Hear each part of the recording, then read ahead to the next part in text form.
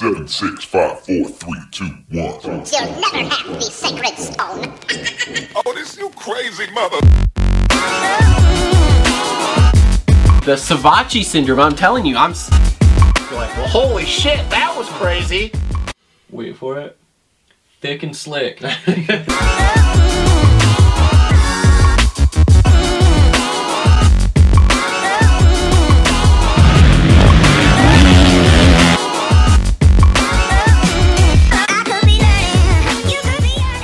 All right, what is up? Welcome back to another episode of the Moto Aftermath Show, episode number 163. Just got done recording on this episode. Once again, we have back Coach Robb with me. Justin and Cole could not make it. Cole was out riding. Justin, was his birthday last night, so you know how birthdays go when you get a little older here. Recovery time is a lot longer. But anyway, Coach Robb stepped in here. This was actually a show that we have been trying to do for probably about 3 weeks now. We were supposed to do this show on the first off week after Arlington 3. We had Coach Robb had some other obligations, so he couldn't come on that week. We were then going to do it the next week. I then realized about 3 days before that was Easter, so we decided just to move it back, and this is the date we landed on. So on tonight's show, like I said, me and Coach Robb, for about the first hour, we talk about the race from Atlanta 1 there and kind of wrap stuff up with that. And then we bring on a couple of coaches, riders from his riding team. We have Evrett, Clarke, and Zayden Mason. They are 85 and super mini riders. They are pretty good on the national scale and some great kids. They're good interviews. Definitely beyond their years. I know when I was their age, if someone would have called and asked me to be on some podcast, I would have not even known what to say.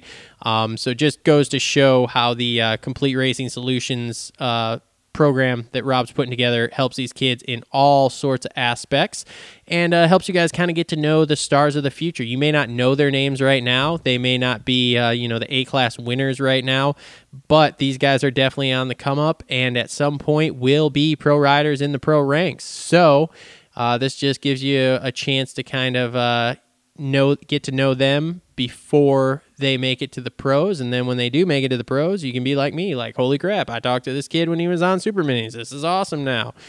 But before we get started into that podcast here, let me just thank our sponsors and go through some of the paperwork things. So first off, let's thank TLR Coatings. Again, been with us since the beginning, my own personal company I own there.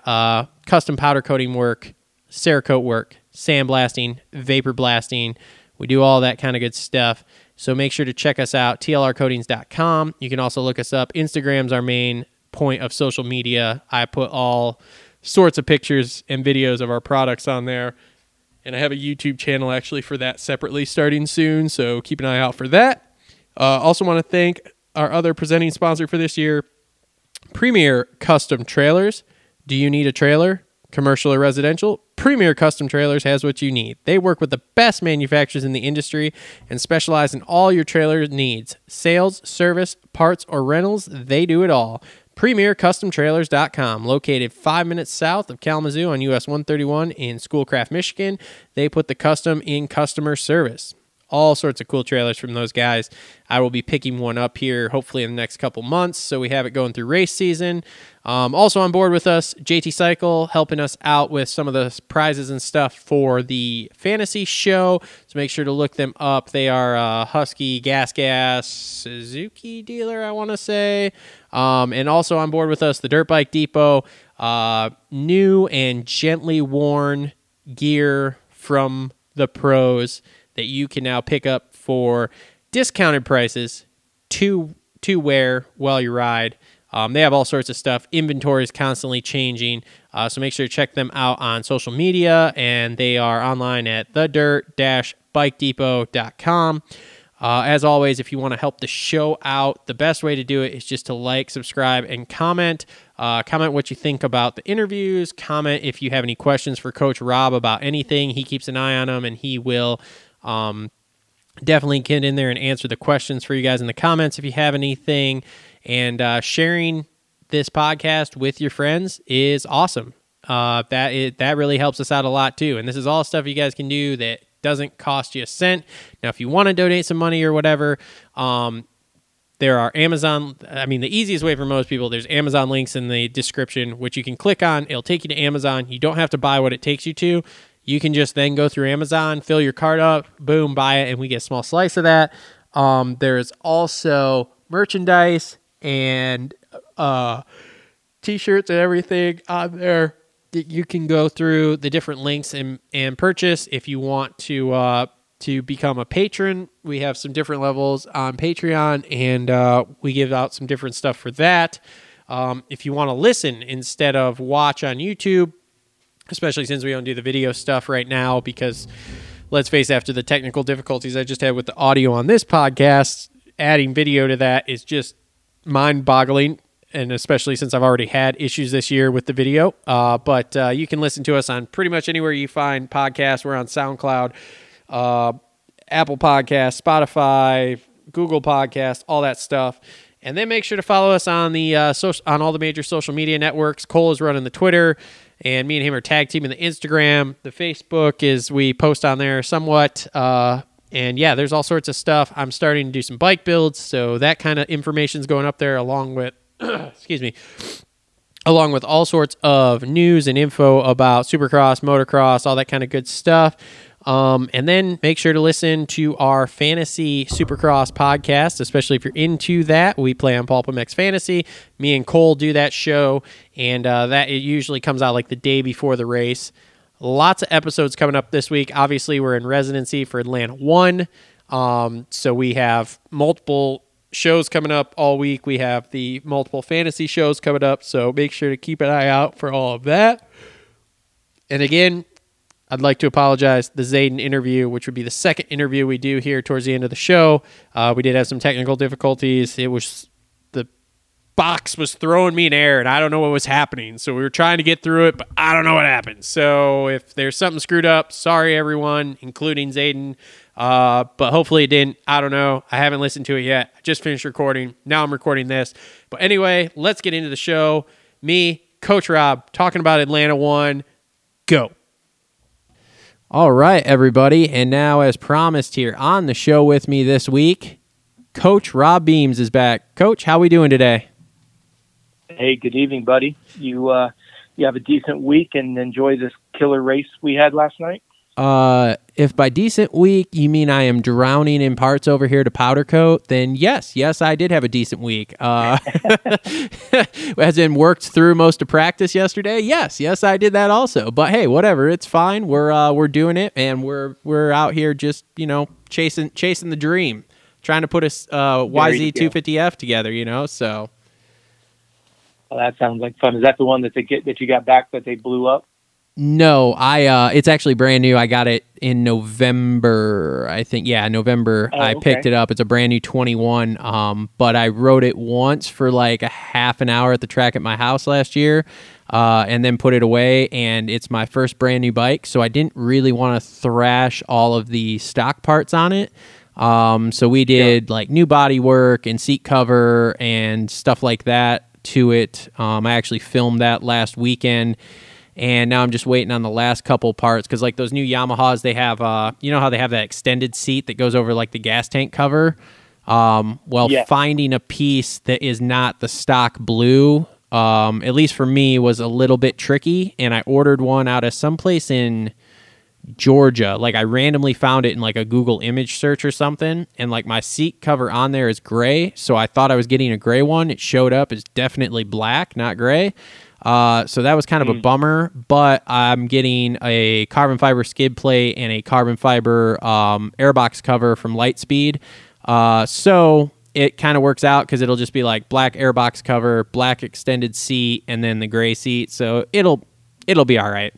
I'm not gonna lose too much sleep over it, but yeah, I was really trying not to ride, even though it's been really nice here to ride. I was trying not to because I didn't want to screw up the stock plastics, because at some point I'll either sell the bike and want to put it back where it looks all stock and nice, or I'll want to like put it on the wall because it was my first brand new dirt bike, and I'll put it all back to stock and put it on the wall. So we pulled all that stuff off, and then we changed like the rear spring and stuff too, because I'm a fat old guy, and I had to have a little heavier spring so I didn't get bucked off. And yeah, there we go. So, but that's pretty much done. We're just like waiting on the carbon fiber pieces, and my handlebars are stuck in the LA ports as per everything else. So once I get I'll ride without the bars, but the carbon fiber pieces are kind of the last thing I'm waiting on here. Plus it's been raining for 3 days now. So get that stuff in, and then we'll start riding next week. So that'll be nice. It'd be good to get back on the bike for sure. Oh yeah, 100%. I've been bombing the pit bike around the yard a little bit, but it's not the same as the big bike. So,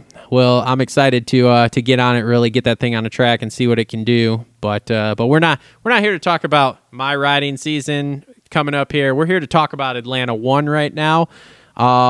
So let's jump in. This track was absolutely gigantic. They're talking like 2+ size of a normal supercross track. I think they said they brought in like 14,000 yards of dirt, which a normal supercross track is only about 5-ish. And man, it was wild. It was like minute 30 to minute 40 lap times, depending upon when they were riding and who was riding. And I don't know, what did you think of the track? Have you ever seen anything like that? No, I mean, the way that they had it kind of branched out onto the, the pavement itself. I mean, I don't think you could ask for a better racetrack that's essentially inside of another racetrack.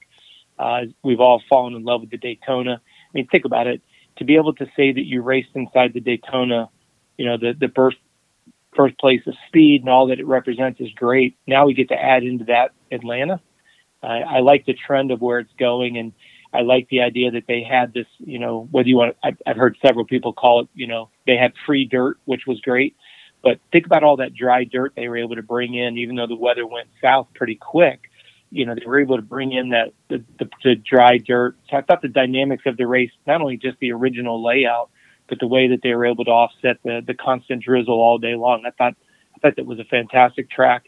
I mean, everybody's going to have the things they like and don't like about it, but as I always say, if you think you could build a better track, go for it. Go do it. There's a lot of variables to work with, but I thought the track was great. It had a lot of different options, different types of cornering. Obviously, the slick stuff on top made the whoops a little bit different, and obviously the jumps and the timing of the jumps. But, the thing that I liked most about it was it kept everybody on their toes, privateers and factory riders alike, because it was not a track that was going to become predictable. That's for darn sure. No, it was definitely wild, and the rain was definitely another variable to it, especially when you got into like those first 250 heats, because you have to think those 250 riders, the only time they'd seen the track that day was in qualifying, and it was dry. They got on there and off before it started raining. It didn't start raining till like midway through the first 450A practice. So none of those guys had seen that track when it was wet. And I mean, it showed. You have right off the bat, first lap, Justin Cooper just completely wadded it. And, that was wild. That was a wild way to start. I mean, you just see that and you're like, oh shit, this championship's about to shake up. And then obviously you had McAdoo go down several times in his, and there was bodies everywhere. There was bodies just everywhere in those 250 heats. But it definitely shaped up for the main event. I would have been, I guess, a little more interested to see. I know that during main event times, the track was in pretty good shape, but I would have been a little more interested to see how it shaped up had we not had any rain, because I didn't feel like it raced super great. Like, it was okay, but I still felt like the passing was kind of, there wasn't a lot of it. I don't think. I mean, there was excitement because obviously people kept crashing. We saw that even through the mains, there was crashes, but I don't feel like there was as much passing on the rest of the track as what I kind of thought there might be with as big as it was. But I don't think it was terrible, but it just, I would have been interested to see it dry all day. I'll just put it that way. And I'm interested to see how the next two go if we don't get weather and it's dry. Because from my understanding, the layout's not going to change a whole lot, because they put this down in such a way that they are going to do Supercross and then Monster Jam like 4 or 5 shows, and then Flat Track is like, I don't know, the week after that. So they're doing like a whole bunch of stuff. And the way they built the Supercross track was they put the base down so that way they could incorporate all these different things throughout their time period here, and then not have to change the actual base of it, just what's on top of the base. So I think the layout will be similar all 3. Yeah, I'm certainly not a track builder, but you know what I would do? I haven't seen the weather forecast. I'm hoping it's going to be a dry race. Well, like you just articulated, if we saw the race when it was a little bit slick and obviously the dynamics changed quite a bit, from practice all the way through the main events, go the other direction. Can you imagine what this track will look like if it does dry out? Even though it'll be the same layout, state jumps and everything else, it'll be a completely different race. Yep. And, if I'm felled and I think the weather's going to be good, I wouldn't change a damn thing. I would leave it just the way it is. Because like you said, you will essentially have 3 races in 3 rounds with only having to change the track twice, because this was just my observation. Did you notice how well Nate Thrasher and Seth Hammaker rode in those opening laps? You got to think about it. As you said, those guys hadn't seen the track in these conditions because when they went out for practice, it was dry. Do you notice these guys are the most recent graduates to come out of Loretta's? And I think it just goes to show, when you look at the amateur races, doesn't matter which one you go to, Mini-O's, Loretta's, an area, regional, those guys have to run whatever the track offers. You don't have a track crew that's going to go out there and put as much effort. When you get to Loretta's, MX Sports, that track crew does a great job. Whenever it rains, they push all the muck off. But it's still, those guys are out there just skating on top of all that slick stuff until the track shapes up. You look at that opening heat with Seth Hammaker, comes out of turn number 1, and you can tell he's on ice or glass, if you will. Good throttle control, good balance. And I thought it was cool if you notice, not just because Nate won the main event, but if you watch him going through the first turn, again, his ability to adapt to a track that was pretty unpredictable. And I'm not throwing the factory guys on there, but think about it. They're so used to a perfectly groomed track during the week. They go to a Supercross race on Saturday night, perfectly groomed. I'm not going to go and get ugly on any particular person, but I think you can read in between the lines. There's a particular team out there that's their team manager. His riders don't go through the whoops very well, so he goes and gets the whoops cut down throughout the day and into the main event, even changing them. Yep. And now all of a sudden, these factory teams, they don't get a media day. They don't get the media/press day. They don't get that extra practice. Now all of a sudden you have a level playing field, and I think it's pretty interesting. I'm not naive. I realize Thrasher's on Star Yamaha and obviously Seth's on Pro Circuit. But what I'm saying is when you look at their background and how recently they came out of amateur ranks, it's interesting how they came to the surface. Mm-hmm. So I think it'll be interesting to see what happens here when the track dries out. And I'm not trying to change the subject, but have you also noticed another theme in both classes, but particularly in the 250 class? That 250 rider gets a start, and it's the race of his career. Styles Robertson led Daytona with what? A fantastic start. Yep. Justin Cooper doesn't get a good start. It's amazing how when those rounds back to back, how dramatically different. One got a good start, had the race of his life. Yeah, and I'm not saying Cooper. It could be Styles Robertson, Jalek Swall. We may see this, with Thrasher.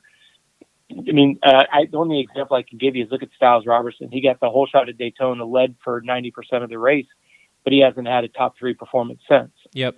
You look at Jalek Swall. You got that 1/3. I know it was the last round, but then look at him last night. Not even in top, contention. Mm-hmm. And again, I know it's racing and stuff happens, but look at Justin Cooper in the heat race on the ground and comes all the way up to only losing the qualifier by half a second. Yeah. That's a completely different level of riding. Yep. But I just thought it was interesting how the recent Loretta's graduates did so well in that slimy stuff, because I firmly believe they're not spoiled like these factory guys are. They complain about everything and anything. Yeah, I won't lie. I was completely caught off guard with the whole Thrasher win. Sure. I mean, he hasn't done anything. He's been 9th, 10th, nowhere near the front, no starts, no nothing.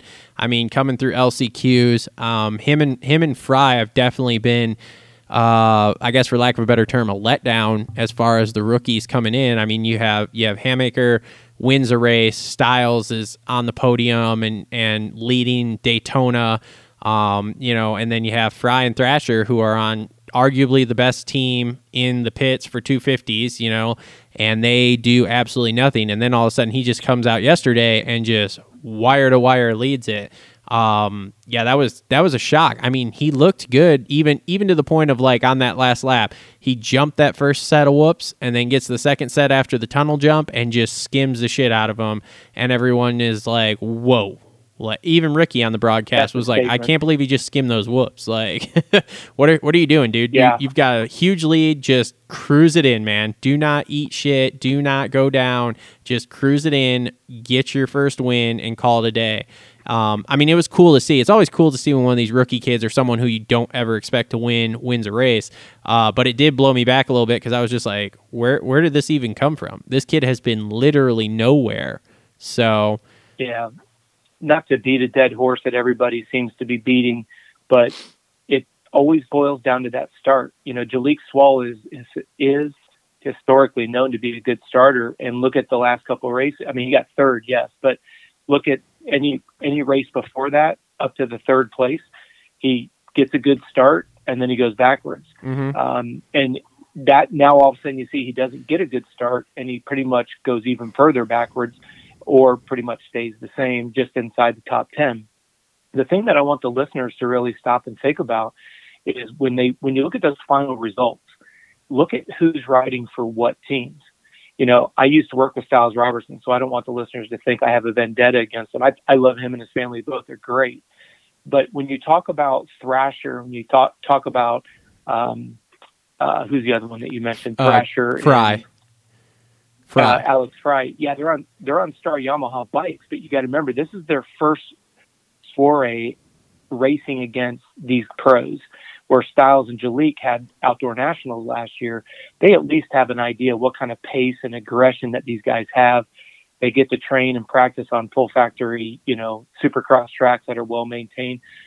Like I said, I like Styles as a person, but when I look at the level of disappointment, let's look at it. Zach Osborne, that Husqvarna, that is a champion platform. Yep. And yet you're not seeing that bike where it should be. I think Mitch Payton has done some work to get the bikes a little bit more competitive horsepower-wise against the Star Yamaha, and I think that shows. Like you say, when you look at Seth, his rookie year, I think it shows that he's doing a great job with it. Obviously, McAdoo is not a rookie, doing well. Shows that PC power plant is coming a little bit closer. But when you look at that rookie disappointment, I don't know. I have to give a little bit of credit to Fry and, that the Star Yamaha rookies, only because I don't think that they've seen that level of intensity on a supercross track the way that Jalek and Robertson got to see outdoors. You remember that first race that AC went to, and they interviewed him afterwards, and he's like, everybody acts like you just slept with their girlfriend because they're trying to kill you every single lap from start to finish. Yeah, I mean the 250 class is gnarly, and not to get in the subject because it'll take us all night to talk about it. But you look at these kids that come up, and we'll call them the privileged children that have the factory bikes from 85s on, and then they go out and they race Loretta's and these local races or whatever, the big national amateur races. And I mean, not for nothing, there may be kids with the same amount of talent, but when your bike is less than a tenth of the cost of what these factory bikes are that you're racing against, I mean, a Team Green Kawasaki bike or a Blue Crew Star Racing amateur bike compared to the 250F that I just bought off the showroom floor that my dad could afford to put a pipe and a sprocket and a set of bars on, like, that's night and day difference. And it's no wonder these kids absolutely dominate in the amateurs. And then you put them in the pro ranks, and all of a sudden, every single person on that line has the same style bike. And all of a sudden, then you start to see where they really start to fit in. And everyone's like disappointed. And I'm just like, I don't look at it like that. Like I was that way for a few years here, but now I don't quite look at it that way anymore. I look at it as like, look, we just got to see where they fit in. I'm more disappointed in the way the teams bring the kids into the pro ranks than disappointed in the kids themselves, because I think there's a lot of kids, and we've talked about this, and like I said, we could go into such a tangent here, that they bring these kids in. You have a year, maybe 2 years to like work the bugs out, figure out where you fit in and how to make it happen so that you can keep getting paid to do this. And then if you can't figure that out in the first 2 years, they flush you right out and you're on to the next one. And I mean, Star Racing and all of the Austrian brands are notorious for this, and we've seen it with the TLD KTM team, and even now into the TLD Gas, the Huskies, all of this. We've seen them bring these kids in. They give them a 1 or 2 year deal in the pros. By the time they're all set and done and have made it into the pros, they go in Supercross, they get hurt, you forget about them, they go to outdoors, they run 10th to 15th, and then they're like, oh yeah, you suck, like get out of here. Where it's like, they maybe don't suck, but they just needed another year or two, and you put all this money into these kids just to flush them down the toilet, basically. So I don't feel like it was quite that way. I feel like Honda is better about it. They give their guys more time to develop. I feel like Kawasaki's the same way. They give their guys more time to develop. But the other ones, man, I really do feel like pretty much do that. They just bring them in year or two to try and make it happen, and then flush them right out if they don't make anything happen. So, and yeah. It's a little bit of a catch-22, because when you look at somebody like Thrasher, and I apologize, I keep forgetting who the other Yamaha rider is that you mentioned. The thing that you've got to keep in mind is when you're in the top at the amateur level, a lot of those guys get to go ride at the factory test tracks. You know what I mean? So put yourself in the position of the manufacturer. If you're, let's say, and let's make you the rider yourself. You know, you're 15 years old, you get a 3-year deal with Star Yamaha, or, 2 years amateur, 1 year pro. But during those 2 years, you're practicing on a relatively Star Yamaha practice bike. You're going to Loretta's. You're essentially on a Star Yamaha 250. You're getting a chance to test and train on the factory track. You're rubbing elbows with the factory guys. We're talking about, let's just use Yamaha. You're at the test track. Like if you notice how when Thrasher won the race, you see how quickly Cooper came over, Malcolm Stewart came over, Plessinger came over. Yep. Because they all ride together. Oh, yeah. And so that's where I do understand a little bit from the manufacturer standpoint. I have been critical of the amateur development program, not so much at the pinnacle of what we're talking about tonight. I'm talking more about, you're signing a kid in diapers to a 12-year deal till he goes to pro sport. That I have a little bit of a problem with for different reasons. Yep. But I totally get the manufacturers when, and I'm just going to use Thrasher because he won last night, and we're talking about Star Yamaha.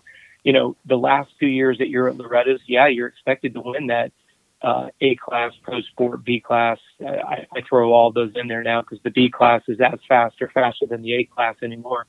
But you've been training and practicing and racing on a full factory bike. You're training and practicing at the legitimate facility itself. Yeah, there is a high level of expectation. And I'm not trying to be critical, and I'm not going to mention any names or bike colors because it's not what's relevant. Go look at the race results, look at who is factory, and then draw a line. Because, yeah, if you and I are on factory bikes, we have equipment that should beat the privateer just on sheerly going through the whoops, the delivery of power, whether you want to argue ECUs, bike setups, suspension, front and back, delivery, et cetera, et cetera. But when you now are getting beat, and the one that comes to mind, of course, is Marchbanks. I think if you look at what he was doing last night on a Club MX bike, I know he's got good stuff underneath him, but it damn sure is not Star Yamaha good. Mm-hmm. And he's consistently up. It's not even a matter of him just getting a good start and quote unquote being lucky. That guy is, last night he got a good start, but then he stayed up front until unfortunately he got side swapped like everybody else did. In those whoops. But you put all that yeah. But, what I like about Marchbanks, because I text him to check in with him, make sure he didn't get hurt. He's just frustrated. But like I said to him, at least you're showing you've got the speed to be up there with those guys. And he's the only non-factory guy that's shaken up the top 5 every weekend. Yeah. Now, maybe that's an exaggeration. He hasn't been up there every weekend. He's had a couple races where he's gotten caught up in the first turn. But, hey, Hunter Lawrence got caught up in the first turn. And if you watch the race, if you watch the start of that race, if you watch it really closely, if Hunter hadn't pushed the front end trying to dive to the inside, the only person that was to his right was Nate Thrasher. And look at how Nate came out of the first turn. Yeah. Shoulda, woulda, shoulda. I know it's racing, but it does show you what a complete difference that race could have been last night. Nate Thrasher held the front wheel, kept the bike upright, held the line that was 3 inches to the outside of Hunter. The results are completely different. But if you look at the top 10 results and then you draw a line who's actually a factory rider and who's not, then you look at it by team, there's a lot of information, like you were just saying, who really deserves to be there and who doesn't. When a Justin Cooper gets up dead last in a heat race on a track that was as slippery and snotty as it was, look at how fast he came to the front. Yeah, that was Cooper's heat race was super impressive because that was not an easy crash that he took either.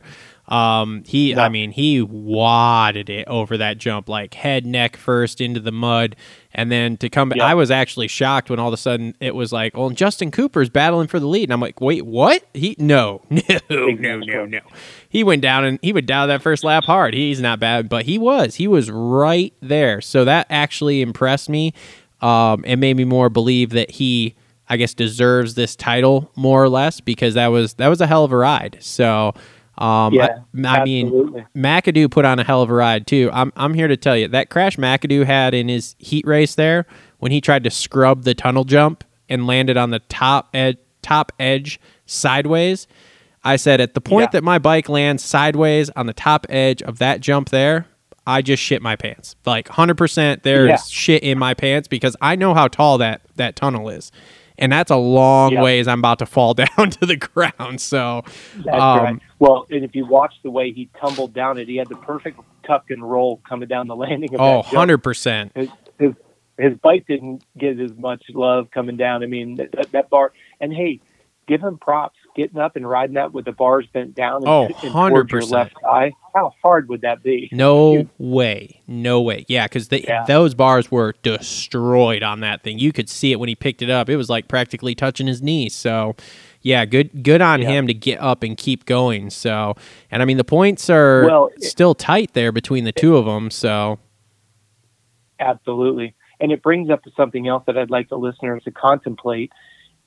I apologize, I don't know off the top of my head. Is McAdoo got another year with PC, or is it 1 year at this point? I'm not 100% sure on that, to be really honest. Yeah, I'm not sure either.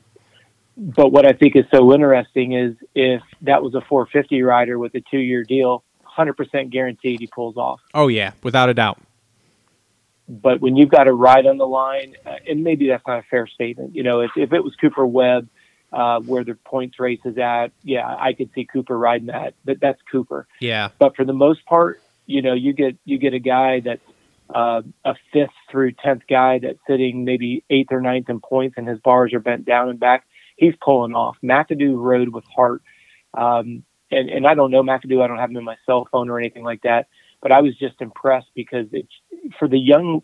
We're going to have a couple of young riders on tonight. That's the type of race I ask my riders to pay attention to. Not the guy that gets the whole shot and everything looks great. The Justin Cooper, if you watch him picking himself up, it looks like he's a little bit, the wind's kind of taken out of him a little bit. It takes him a while to get the bike up, literally physically upright before he can get on it. And then to charge the way he did. Those are the races I want my athletes to watch. Mm-hmm. McAdoo riding with the bars down and back. That's what I love, because these kids nowadays, and when I say kids, I know we sound like grandma and grandpa, but it's just very, very annoying, because I can't imagine, you mentioned a little bit earlier that the track was, the races were cut short. Can you imagine telling Bob Hanna, Wardy, Lachine, Bailey, hey guys, the track's a little wet. We're gonna cut the race short tonight because there's a little bit of cross ruts here and there. Nope. But yet, this is what I think is is what softened our sport so much is we've let these pros, 250 and 450 both, we've let them essentially just pussify our sport. It's like, oh, the whoops are too big, the jumps it's too rough, it's cross-rutted. I just go back and I try to imagine saying that comment to Bob Hanna, not getting punched right in the nose. Because, if you follow Bob Hanna at all, he has a very popular quote that I love, and he says, until you know what you don't like to do, you're never going to appreciate when you do get a chance to do something you love. Mm-hmm. And he grew up being a welder, and he knew if he ever got a chance, and like he said, I would never complain about going and doing a 1 hour run, because it sure beat the shit out of welding for a living. Yep. And you look at these kids, and I know there's a big discrepancy. We've got a couple kids making some good jack in the 250 class, maybe the top 8, maybe 6 that are making good money, at least by our sports standards, a couple $100,000 a year, not like baseball where, if you're making the majors, you're making at least $1 million a year. Yep. But what I think is interesting is when you get these kids where, the whoops are too big, the track's too wet, the track's too slick. I look back at some of those, Super Bowl of motocross at the Coliseum when there was so much rain, even on TV, you could barely even see the riders, and they went racing. They didn't, I don't know. I listened to some of these comments and I have to laugh from the bottom of my gut. I'm like, this is moto. This is not golf. Yeah. It's not supposed to be easy. It's a real man's sport. And so I don't know, when I hear them whining that it's too wet, and I understand, they didn't do the second practice to kind of preserve the track. I think that was brilliant. But when guys are complaining, hey, one guy took and sent it, and yeah, it may have been sketchy, but hey, I know McAdoo wasn't happy riding a bike, but he was going for it. And it's real easy to be a Monday morning quarterback and say, oh, it was a heat race. What was he doing? Well, I don't know about you, but I was like on the edge of my seat as he was going bar to bar with Hunter. Oh, yeah. Coming up to the tabletop. Like we knew people like, oh, he threw it away. And I'm like, oh, so what about Barsha's heat race? Or, his heat race when he was leading, you're going to say he threw it away because he got some wheel spin and splattered himself. But then he got up. He didn't jump the next two. He came out of that left-hand turn, and that was double-double. Yep. He rolled it. But what, are we going to say, oh, Barsha shouldn't have been going for it because the track was slick? But then we're sitting here complimenting Cooper that he sent it like he freaking stole it? Yeah. We're a bunch of hypocrites when we come to being a spectator of the sport. Do you want guys going for it? Or, these poor riders don't stand a snowball's chance in hell. We yell at them when they overjump something because they're going for it, and then we make fun of them because they were going for it and they shouldn't have been. Mm-hmm. I'm like, well, wait a second. Are we loving the bar-to-bar racing, or are we going to just criticize him because, air quotes here, he shouldn't have done that? Says who?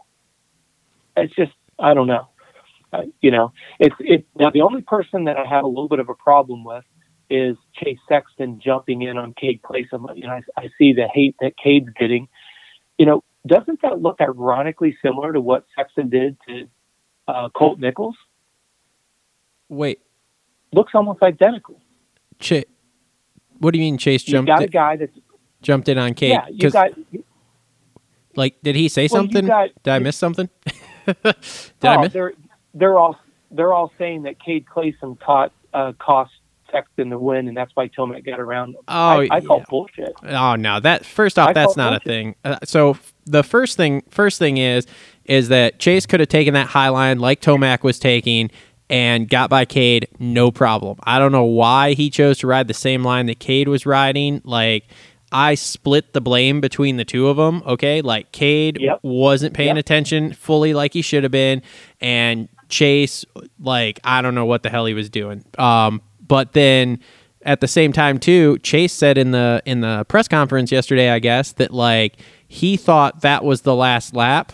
So that's why you saw him, like, jump the finish line and then roll that next double. And obviously when he did that, Tomac went double through that front section there. He pulled away from Chase, but it took Chase until he rolled that second jump to realize, oh shit, that was the white flag, not the checkered flag, and then take off again to get that second place. But I don't know if Chase has said anything after that, but I haven't heard anything out of his mouth that was negative towards Cade. I mean, I'm sure, don't get me wrong, I'm sure all of these, as you said, Monday morning quarterbacks in our sport here right now are just tearing Cade apart. And in fact, I've heard he's turned his social media off, so which is a good idea, because as soon as I saw that, I was like, oh boy, here we go. But at the same time, just take it easy out there, everybody. If anybody's sending anything negative towards Cade, you need to just chill down on that, because yeah, that was a split thing there. That was not all of a Cade Clayson fault there, and Chase was not 100% mentally in that. Like I said, knowing now that he said, "Oh yeah, like I thought the race was over that lap anyway." Okay. Yep. And take it a step further. I wasn't in Cade's helmet, but when I was looking at the time splits, I didn't think that Sexton and Tomac were coming up on Cade that fast, to be honest with you. Because if you look at like a couple laps ahead, it's not like that the time difference was, they were putting 25 seconds a lap on them. Yeah. So, Cade's a very experienced rider. He comes out of the corner, kind of glances back, sees that there's a good distance. Cade would not, unlike Dean Wilson that just stayed in the main line with the blue flags flying everywhere, I think and I haven't spoken to Cade, but I can imagine, because when you look back and you're like, all right, 2 straightaways ago, you had a couple seconds.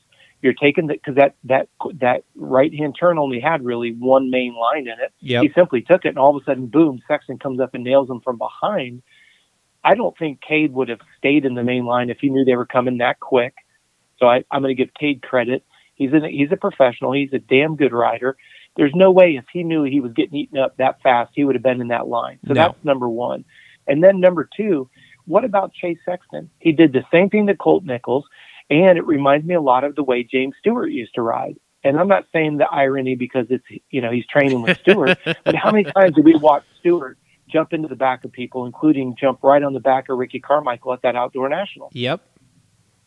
No, it's yeah. And I love Sexton. I've always said on a 450, he's the future of the sport. I believe that sincerely. Sure is. But my goodness, these last two, between what he did to Colt Nichols and then what he did, I'm like, dude, this is a habit. You better stop. Yeah. Like you said. And I just think if you're at that level, you've got to be a little bit more of a chess player, not because Cooper Webb is on a rampage right now, but you got to ride more like Cooper. You got to think like a chess player 2 straightaways later, not just right now. And I've seen Tomac do it a lot outdoors, and I see Webb doing a lot indoors.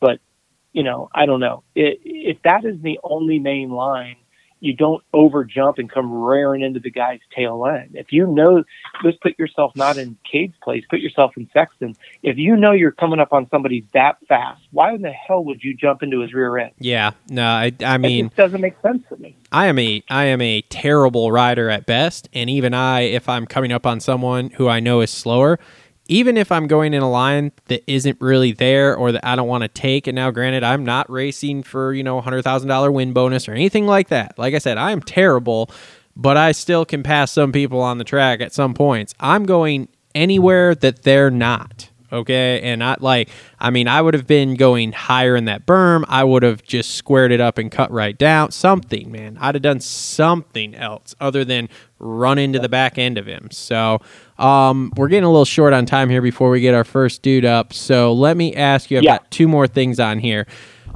First off, what the hell happened to Kenny? This is bad. This is not good. Like, this title is 85% over in my book. Like, it's a race for second place at this point, right? Between Tomac and Kenny. Yep, I totally agree. It's what everybody predicted. You know what I mean? He did a better job of not cracking or throwing it away early in the season.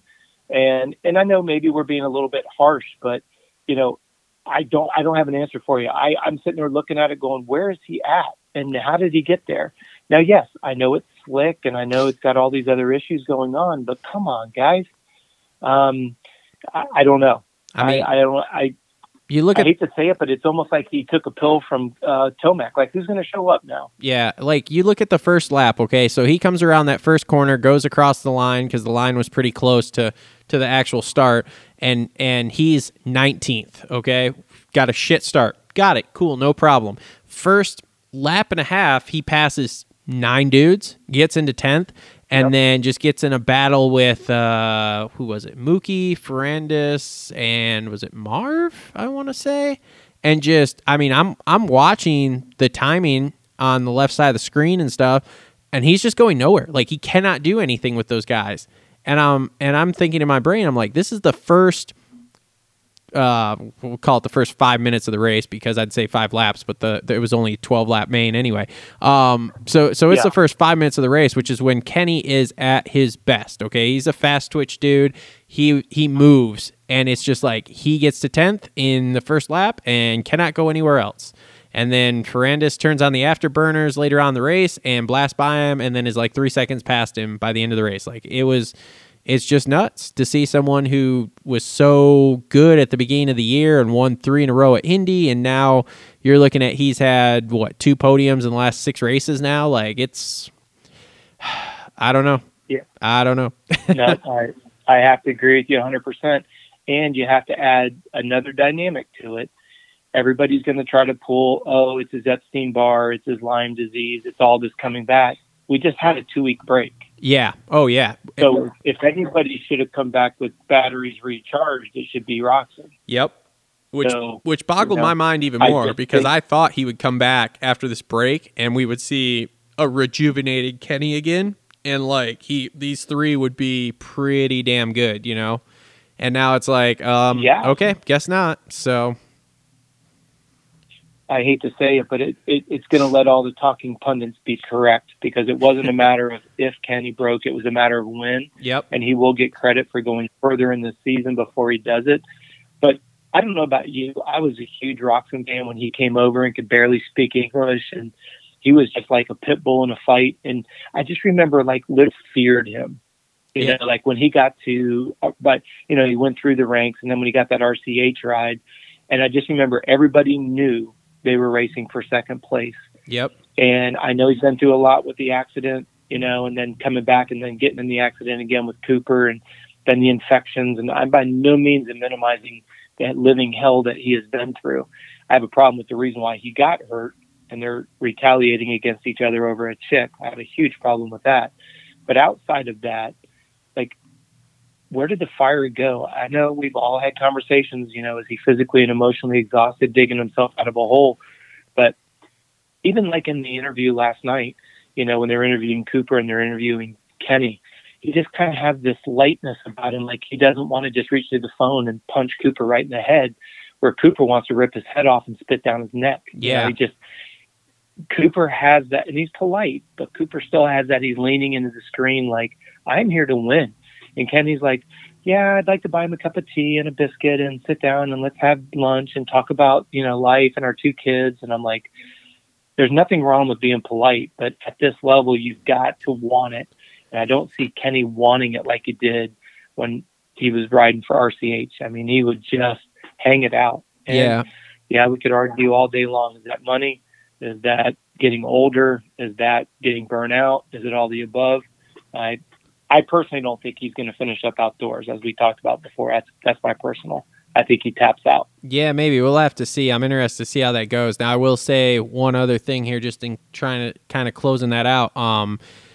So there was I think they did a thing on Race Day Live with him, and he actually brought up, when they were talking in the little interview thing, about the crash with Webb.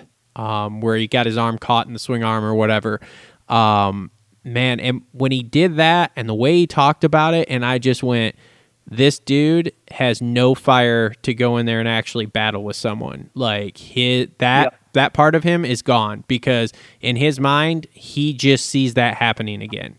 Because he was like, it was stupid, and it was this, and it was that. And it's like, dude, it really wasn't that stupid. I mean, it was stupid the reason you guys did it, because you guys were going after it about a chick, which I get to an extent. I'm, young enough to still understand that somewhat. But at the same time, too, it's like, you just ripped that clutch too hard on that, looped out, and, Cooper went down with you, and away you went. And it was just bad luck of getting that arm, snagged in the thing.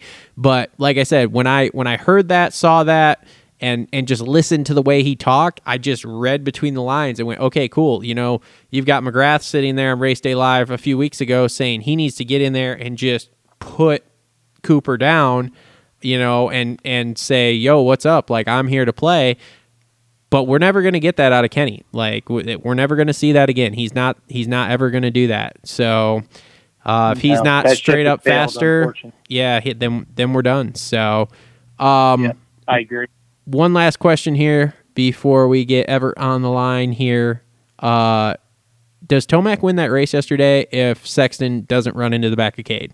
Or does Sexton take home his first one? 100%. Oh, really? 100%. Okay.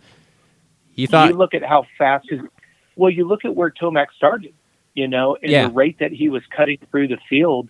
And you look at the fact that he was before Sexton ran into Cade, it's not like he was inching up on him. I mean, he was pretty consistent every lap, a little bit faster.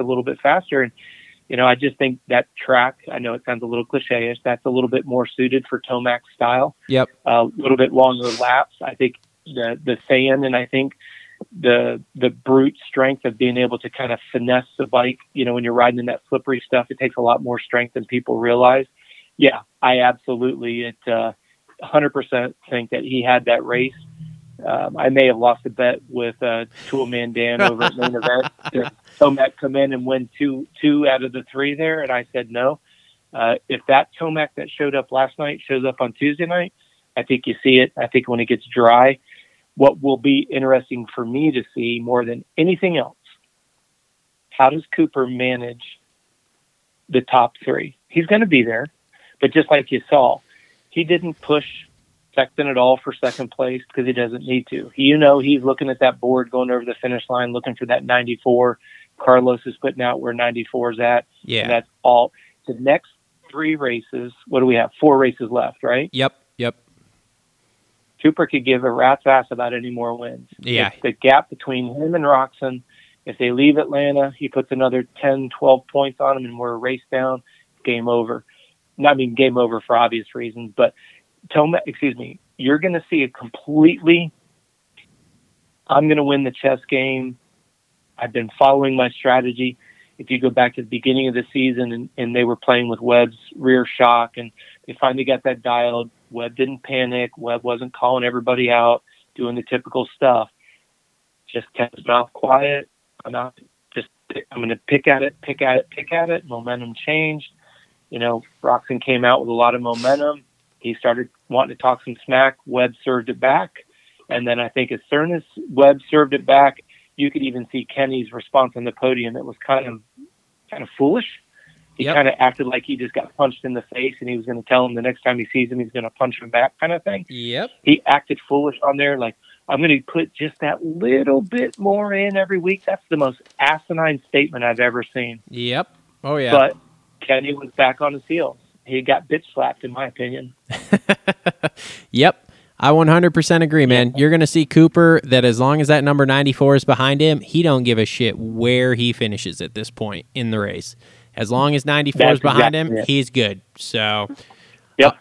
Okay, cool, man. So that is pretty much everything I think I have on the race. So let's take just a quick second break here. We'll call up Evrett and get him on the line here, and we'll start talking to him. Okay. Sounds good. Alrighty. All right, guys. So now, first up on the show tonight, we have with us amateur rider Evrett Clarke. Evrett, how's it going, buddy? Good. How are you? I'm doing great, man. I'm doing great. So I think, if I'm correct here, and I might be wrong, which I am a lot, you were racing today too. Is that correct? No, we just went to Delta to practice. Oh, okay. Okay, cool, man. How'd that go? Was it good out there? Lots of people, or what's up? Yeah, there's quite a bit of people. I was the first one on the track this morning, and it was pretty nice. Nice. That fresh groom.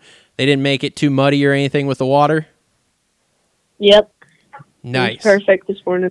Nice. All right. Well, for everyone who doesn't know you, because I know there's plenty of people out there that don't follow amateur motocross, why don't you give us your basic backstory? So who you are, where you're from, what classes you race, And let's just start with that, man. Okay. My name's Evrett Clarke. I'm from Lehigh, Utah. I race Super Mini, 10 to 12 mod, and Mini Senior 1. Okay. Those are my classes. Sweet. And So is this first year Super Mini for you then? yeah. Okay, cool. Now, I know they're starting to do some of the Loretta's qualifiers already. Have you done some of those already, or are you guys not quite there yet? Yeah. I did one, and I think there's one at Delta next week. Okay. Next weekend. How did the first That one we're go? going to do. It went pretty good. I qualified, and the weekend went good. Okay, sweet. Qualified in both classes then? Yep. That's awesome. What kind of bike do you ride, man, for your Super Mini? I ride. I have a 105, 112, and an 85 mod. Okay. KTM. KTM's. Okay, so your Orange Brigade. Yeah. Awesome.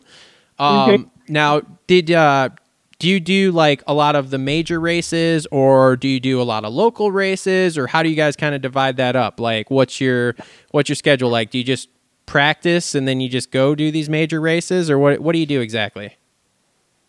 So there's this local series that is pretty good, RMX.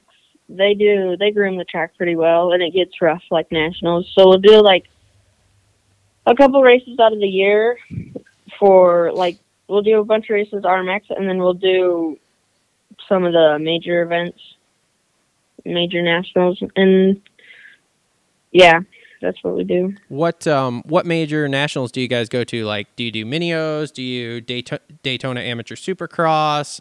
What is it, Spring-a-Ding, or the James Stewart Spring Nationals? Like, what do you guys try to do?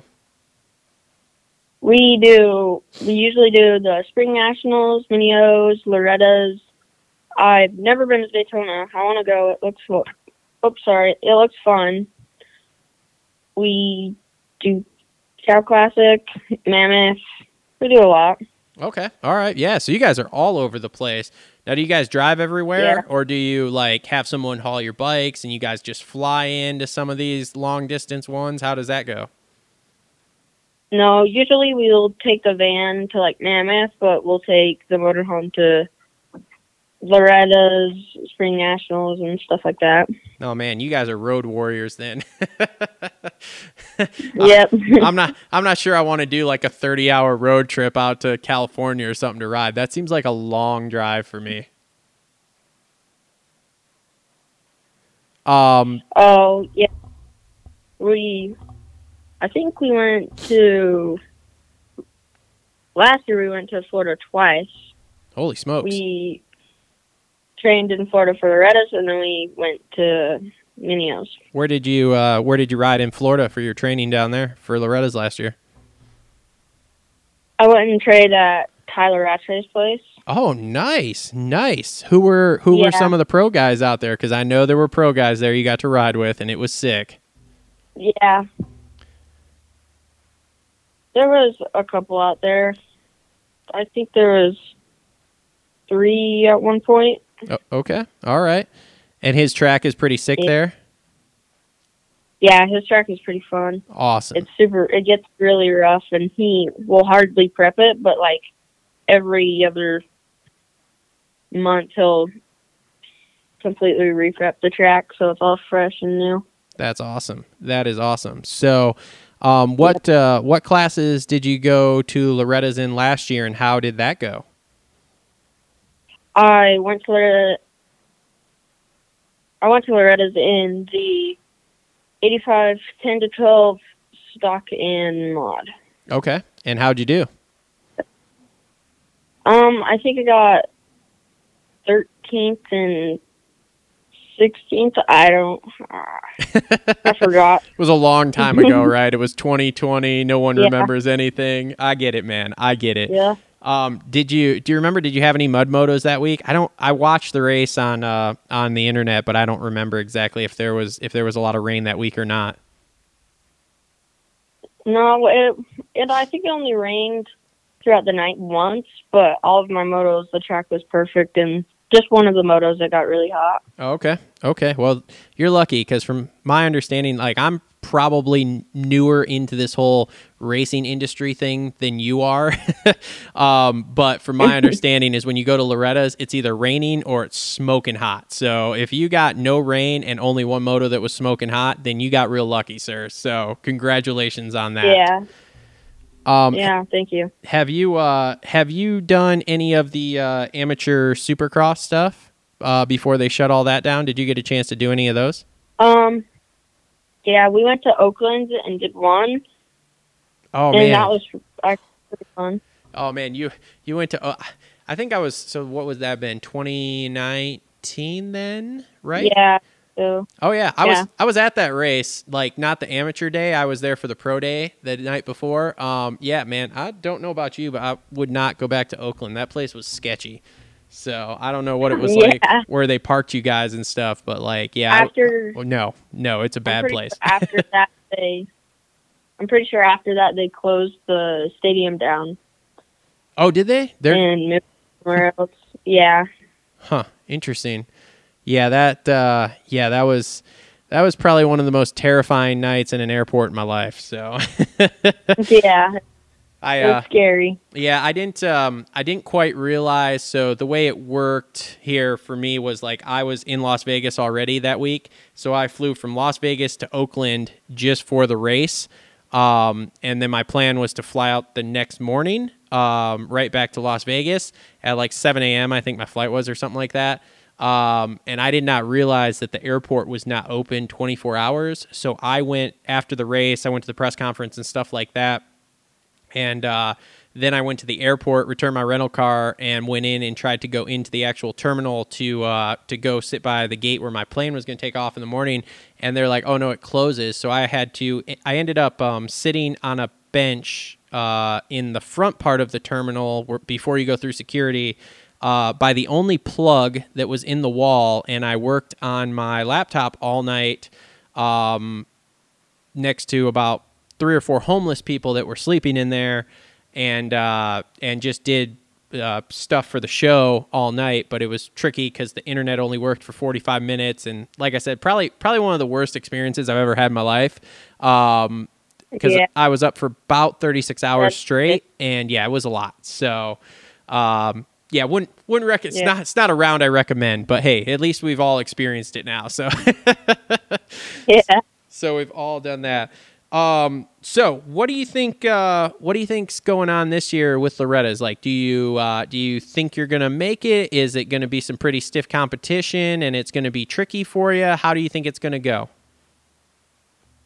Yeah, I'm hoping I'll make it. Yeah, I'm hoping I'll make it. I think I will. I think I have a good chance in the 85 class. The mini senior and super mini class, those classes are stacked. Yep. There's a lot of fast kids in those this year. Yep. I don't know a whole lot about it, but I know super mini is always a stacked class. Yeah. And I'm one of the younger kids in the class, too. Okay. Yeah. Well, I guess with it being your first year, but hey, that's all right, man.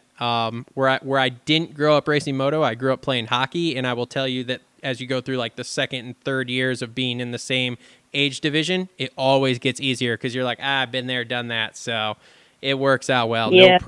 No problem. So, what do you do? What do you do for like schooling? Are you, I know everything's screwed up because of the whole COVID situation.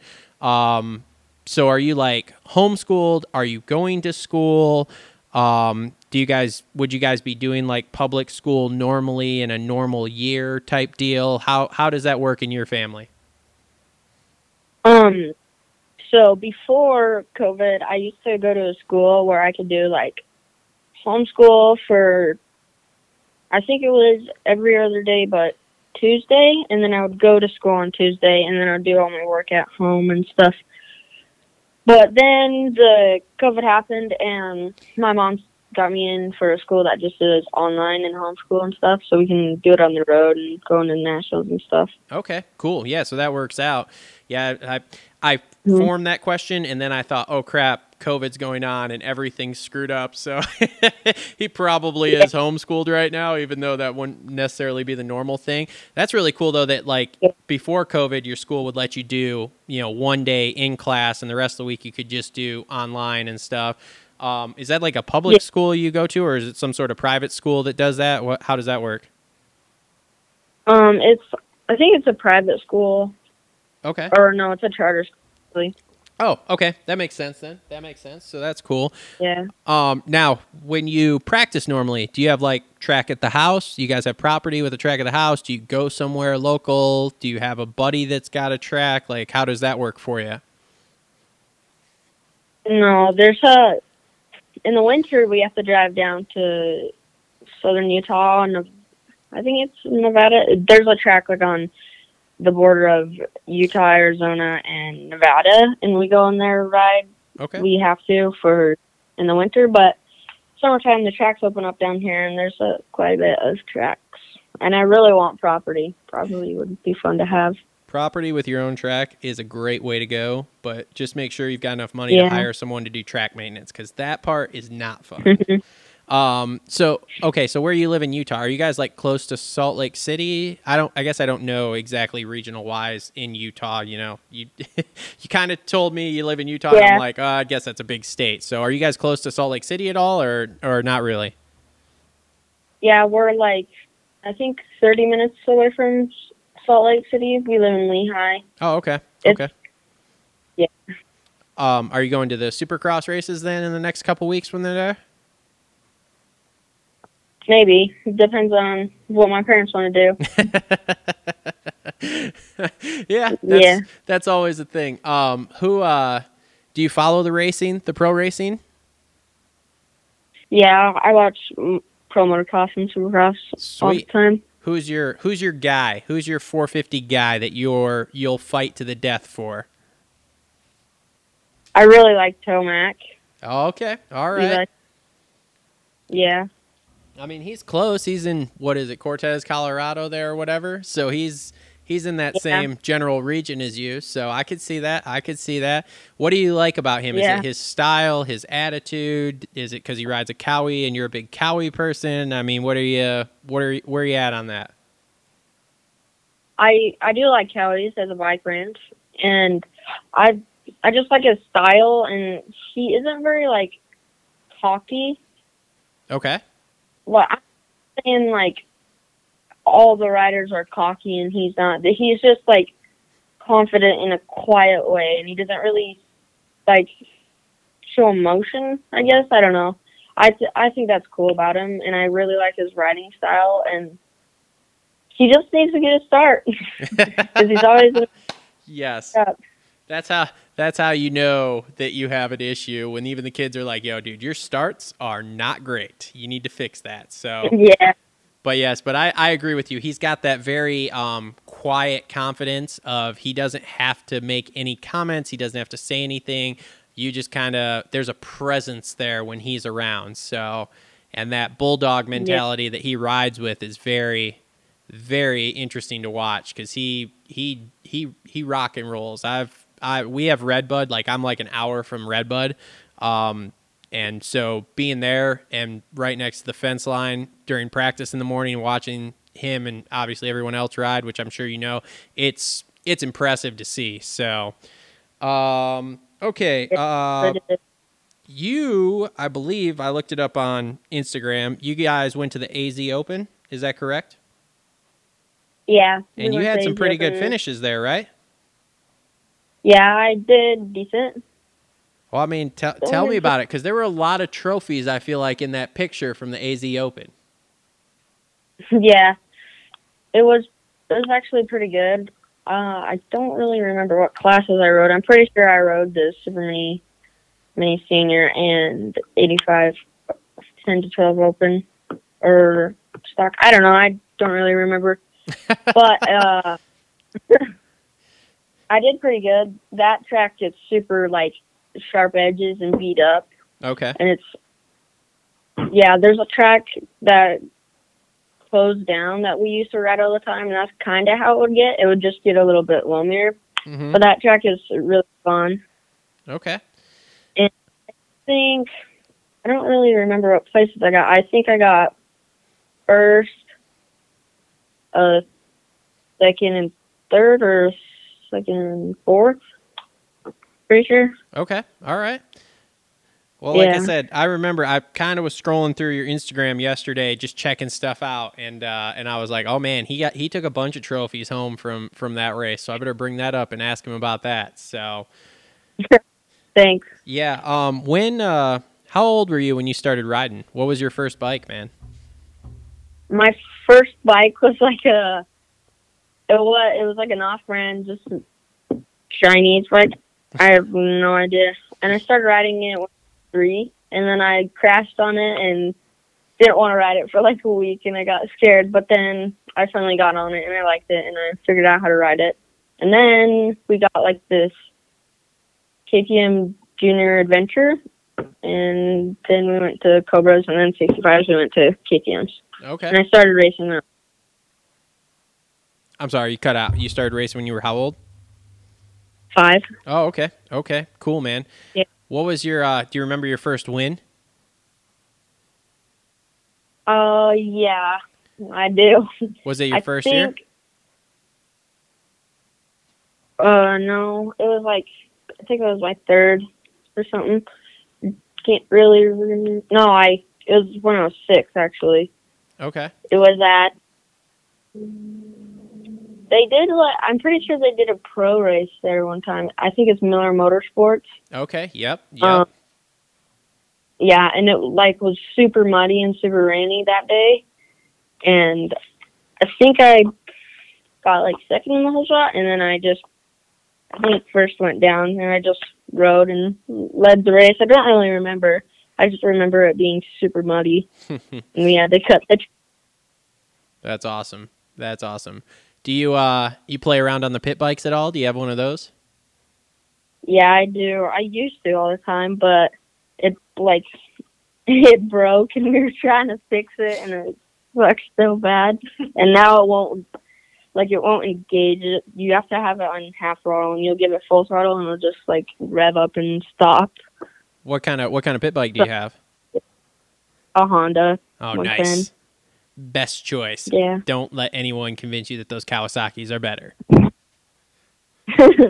Got to ride red on the pit bikes, man. So, have you done any pit bike races or anything, or you just play around on them? One time, I think I've done a couple. One time at AZ Open, me and my friend did one, and I came off the track, and it was like a turn track. Or not a turn track, it was like a straight, but I don't really. It was a side, what it was. Okay. And I accidentally took a friend out. That's awesome. There's no accidentally, all right? Just say it. It's fine. You punted him. You were like, bro, I'm coming through. Just move. This is my race to win. It's fine. No big deal. It happens, man. We do it to the best of them. So, so how many times have you been to Loretta's? I've been 5, and I'm pretty sure I've made it every time I've tried. Okay. Well, that's awesome. Yeah. I think it was almost 2 years ago. I broke my foot, and then I couldn't go to Loretta's that year, and I broke it pretty bad. Oh, man, that's a bummer. But But then I regained and had to work on my foot a lot, and then the next year I made it to Loretta's at a Super National in Tooele. That was actually kind of a scary time. It was like super windy, and some of the jumps are really big, so you'll have to jump on the right side of the jump and you'll land on the left. Yeah, that's sketchy. If it's like that, I'm just not riding that day. I'm out. I'm old. I'm slow. I don't need that in my life. I'm out. I'll just be like, you know what? We'll see you guys at the next one. I'm packing it up in the trailer. We're out. We're going home. So, so what's your favorite kind of dirt to ride? Because it sounds like you ride a lot of places. So are you a loamy person? Are you sand? Are you hard pack? Are you rocky? What's your favorite to rip around? I don't really know. A lot of the tracks year are kind of hard packed and not so loamy. That's what they are. But there's the track that we went to today. That's probably, I really like that dirt. It's probably the best, not the best that I've ridden, but the one that I've liked the most. Because I don't know. In the morning, it was like it's kind of a sandy-ish track, but at the end of the day, it'll get a little bit like more loamier and more dirtier. Okay. Just in the morning, it's kind of weird. I don't know. It changes a lot, but it's fun. So I like it. So there's like no preference. You'll just ride anything. You just want to ride. Yeah, basically. That's awesome. That's awesome. That's the attitude to have, man. So, okay. Well, you got some sponsors you want to thank here before we let you go, man? Yeah, I want to thank my mom, dad, FXR, X-Brand Goggles, Pro Circuit, Dunlop, Bell Helmets, Coach Robb, Sussman Concrete, and everyone, thank you so much for being by my side. Well, awesome, man. Well, thank you for coming on here. We appreciate it. And hopefully you go down to Loretta's here and put some decent finishes down. Thank you. And then we can chat again after that, man. Thank you for having me on. Yeah, no problem. No problem. I'll get you guys some links to the shows here, too, so you can share it around if you want to, okay? Okay. All right. Thanks, buddy. Have a good night. Okay, see ya. Thank you. Yep. Bye. All right, Coach, you still there? Absolutely, buddy. Sorry, I guess I should have probably asked if you had anything you wanted to talk to him about before I let him go. No, I think it's great. I like it where you kind of like, I'm not holding their hand anymore. This is truly, you're in an interview, it's all on you. So that was fantastic. Yeah, great kid, man. Great kid. How long have you been working with him? Yeah, Evrett is, he's been on the team for 1 year, but I had the privilege of working with him for a couple years before. And, if we give a little bit of history with the team, because I want to make sure that the listeners truly understand what the Moto E Amateur Development Program is all about. We started the team back in 2008. And what I would do is I would go to the Nationals and I would look for kids that are outside the top 10. And I wanted kids that were on a shoestring budget, but they really had a big heart and just, they were just thankful and appreciative of going racing. And that first year in 2008, we only had a team of 10 riders. We picked them out, as I said. And then I went out and started shaking the trees to try to get some manufacturer support for these riders. Like I always tell these kids, I want them to get up, focus on school. I want them to ride as much as they can afford. I want them to cross-train as much as they can logistically work it in, and let me work on getting some financial support for you. And then it kind of blossomed from there up until last year. We actually started, 5 years ago, we started going ahead and accepting resumes. And then what I do is I have a team of consultants. We go out and we do background checks on the rider because we still wanted to be working with riders that are outside the top 10. Big hearts, but just didn't have those last couple pieces to put it together. This is what brings us back to Evrett. We were coaching Evrett for a couple years, and we've decided now that we're going to have two components of our program. We're going to have a team that we select that is, just being very blunt, on the fast track to being at the front of the pack. We want to work with them, give them all the extra attention that they need.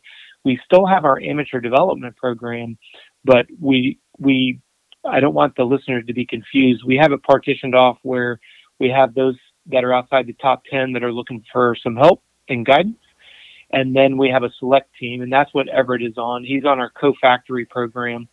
And what that means is he gets a lot of sponsorship benefits, both of what Moto E can bring to the table. The sponsors that he listed are all his personal sponsors, which are great. Which leads us up to the answer to your question. Working with him the last couple of years, Evrett and the next rider that we're going to have on board are my cream of the crop 85 riders. We do have a team of 20 that is on our elite team, and we're going to be bringing on riders onto your show throughout the year. But these are two. I have a couple other 85 riders that are, they're all on that same their tip of the spear, as we call it. But what I love about listening to Evrett talk is he's very humble.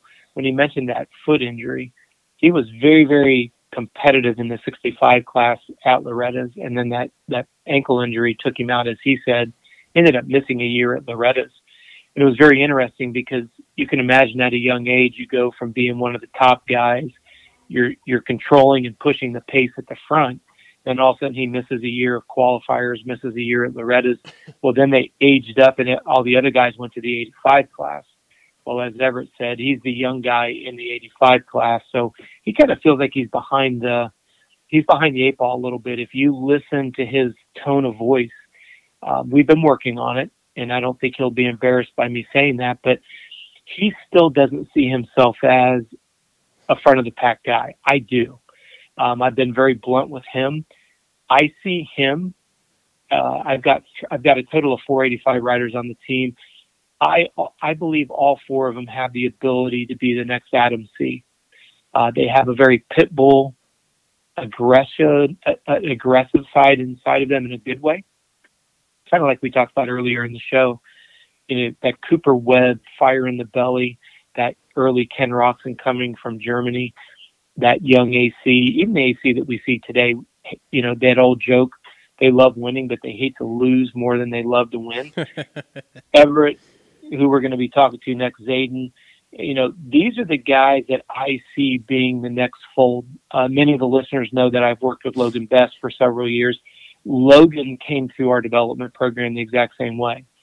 And when you look at Logan, he's at the top of the spear. He's got some teams that are looking at him at the pro level. That's what this whole vision is about. Because yes, I don't mind saying in confidence to your listeners, Moto E is working on having a professional team in 2 years. It won't be that we'll go out and we'll pick a guy that's already a top guy. We will take one of our riders that's going through our development program that's currently in the B class. We will take 2 of those riders and we will be putting them in a factory rig. We're going to take a completely different approach to a pro team, and you and I can do a show on that in the future. But staying consistent with what we're talking about tonight, my goal is to bring Evrett into that next level the same way we did Logan Best, so that they can continue to. And I always say this when we get a new rider, my responsibility is to make sure that the rider is ready for the next class. So when Logan was on the 85, we were already working on the 125 strength and endurance necessary. Yep. And I don't mind saying publicly, that's what Evrett Clarke is on. These 85 riders, it's not if we're going to the 125, it's a matter of when. So you don't ever want to let the bike surpass the rider's ability, because that's when you get them hurt. So I love how humble Evrett is. I think you could pick up on his ability to articulate himself. He's very, very smart, has a great vocabulary. I think it's interesting when you were asking him about his results racing. Did you notice he didn't look to his parents? Knowing Evrett as well as I do, he probably took his dad's phone and went in the other room. He's not one of those codependent kids that needs everybody to tell him what to do, what to say, where to go. You're going to find the same thing with Zayden when he comes on in a little bit. They're for their age, they're incredibly mature. And it's one of the things that attracts us to these riders from a marketability standpoint. That's why I appreciate you allowing us to bring them on the air.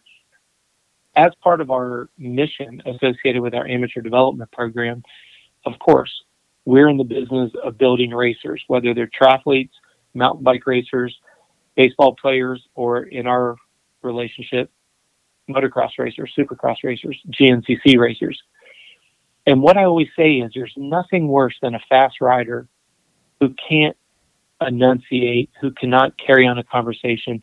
And I don't mind saying I have my athletes working on their speaking skills. I appreciate you interviewing them. I hope the listeners know you and I did not queue up questions. No. Everything that you asked Evrett, that was yours. You and I did not put together some talking points. That was 30 minutes before we came on that I wrote this stuff down. So. That's it. There you go. but I want the listeners to know that, because I don't think there's one that's listening to the show that wouldn't agree. When you see these podium speeches and they're so pre-programmed, they're so predictable, they're so mundane. We need that dynamic interview of a Jeremy McGrath, of a Chad Reed, even of a James Stewart. I'm not saying I'm encouraging my riders to do the worm in the sprinkler after they finish the race, but I do want them to answer with something more than monosyllables.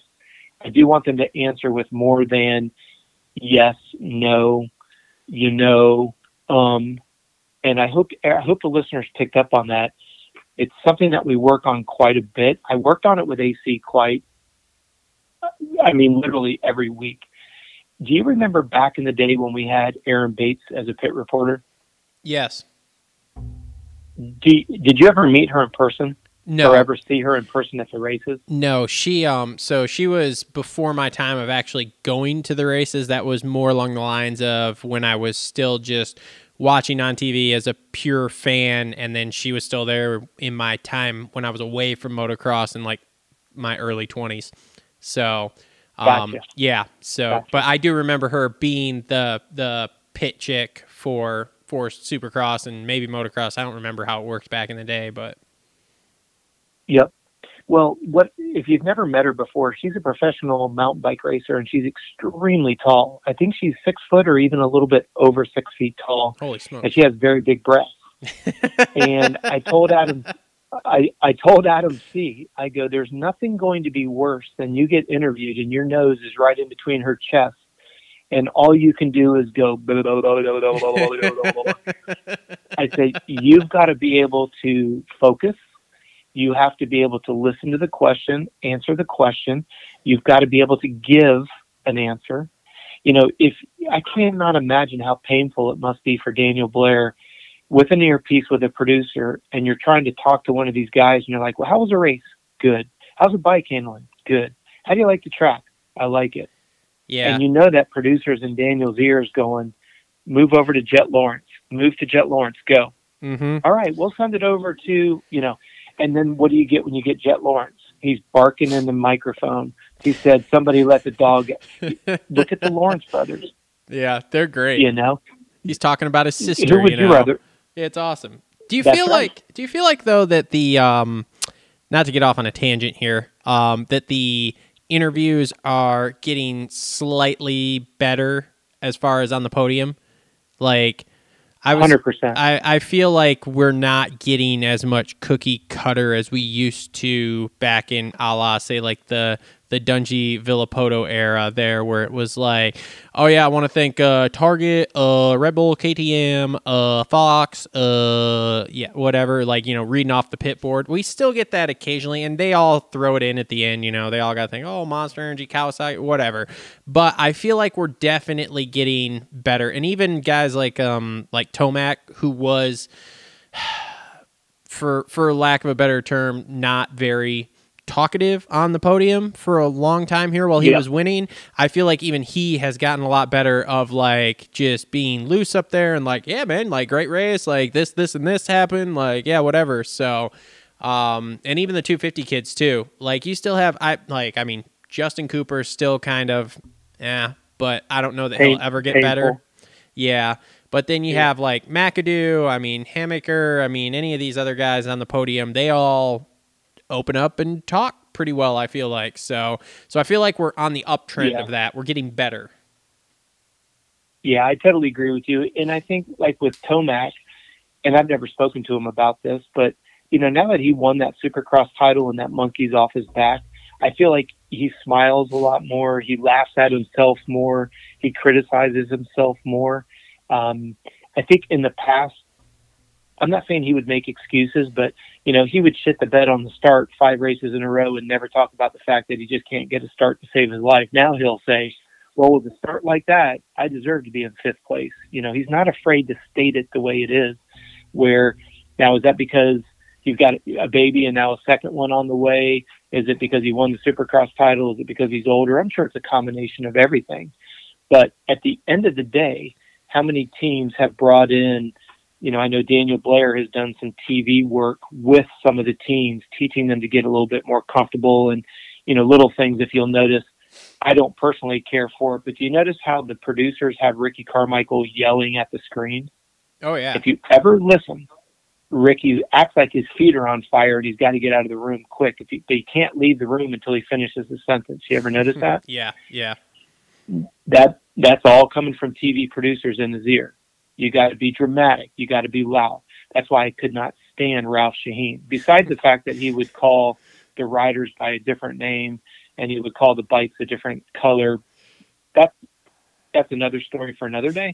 But the way that Ralph would scream like the house is on fire when somebody would fall in the corner. Yep.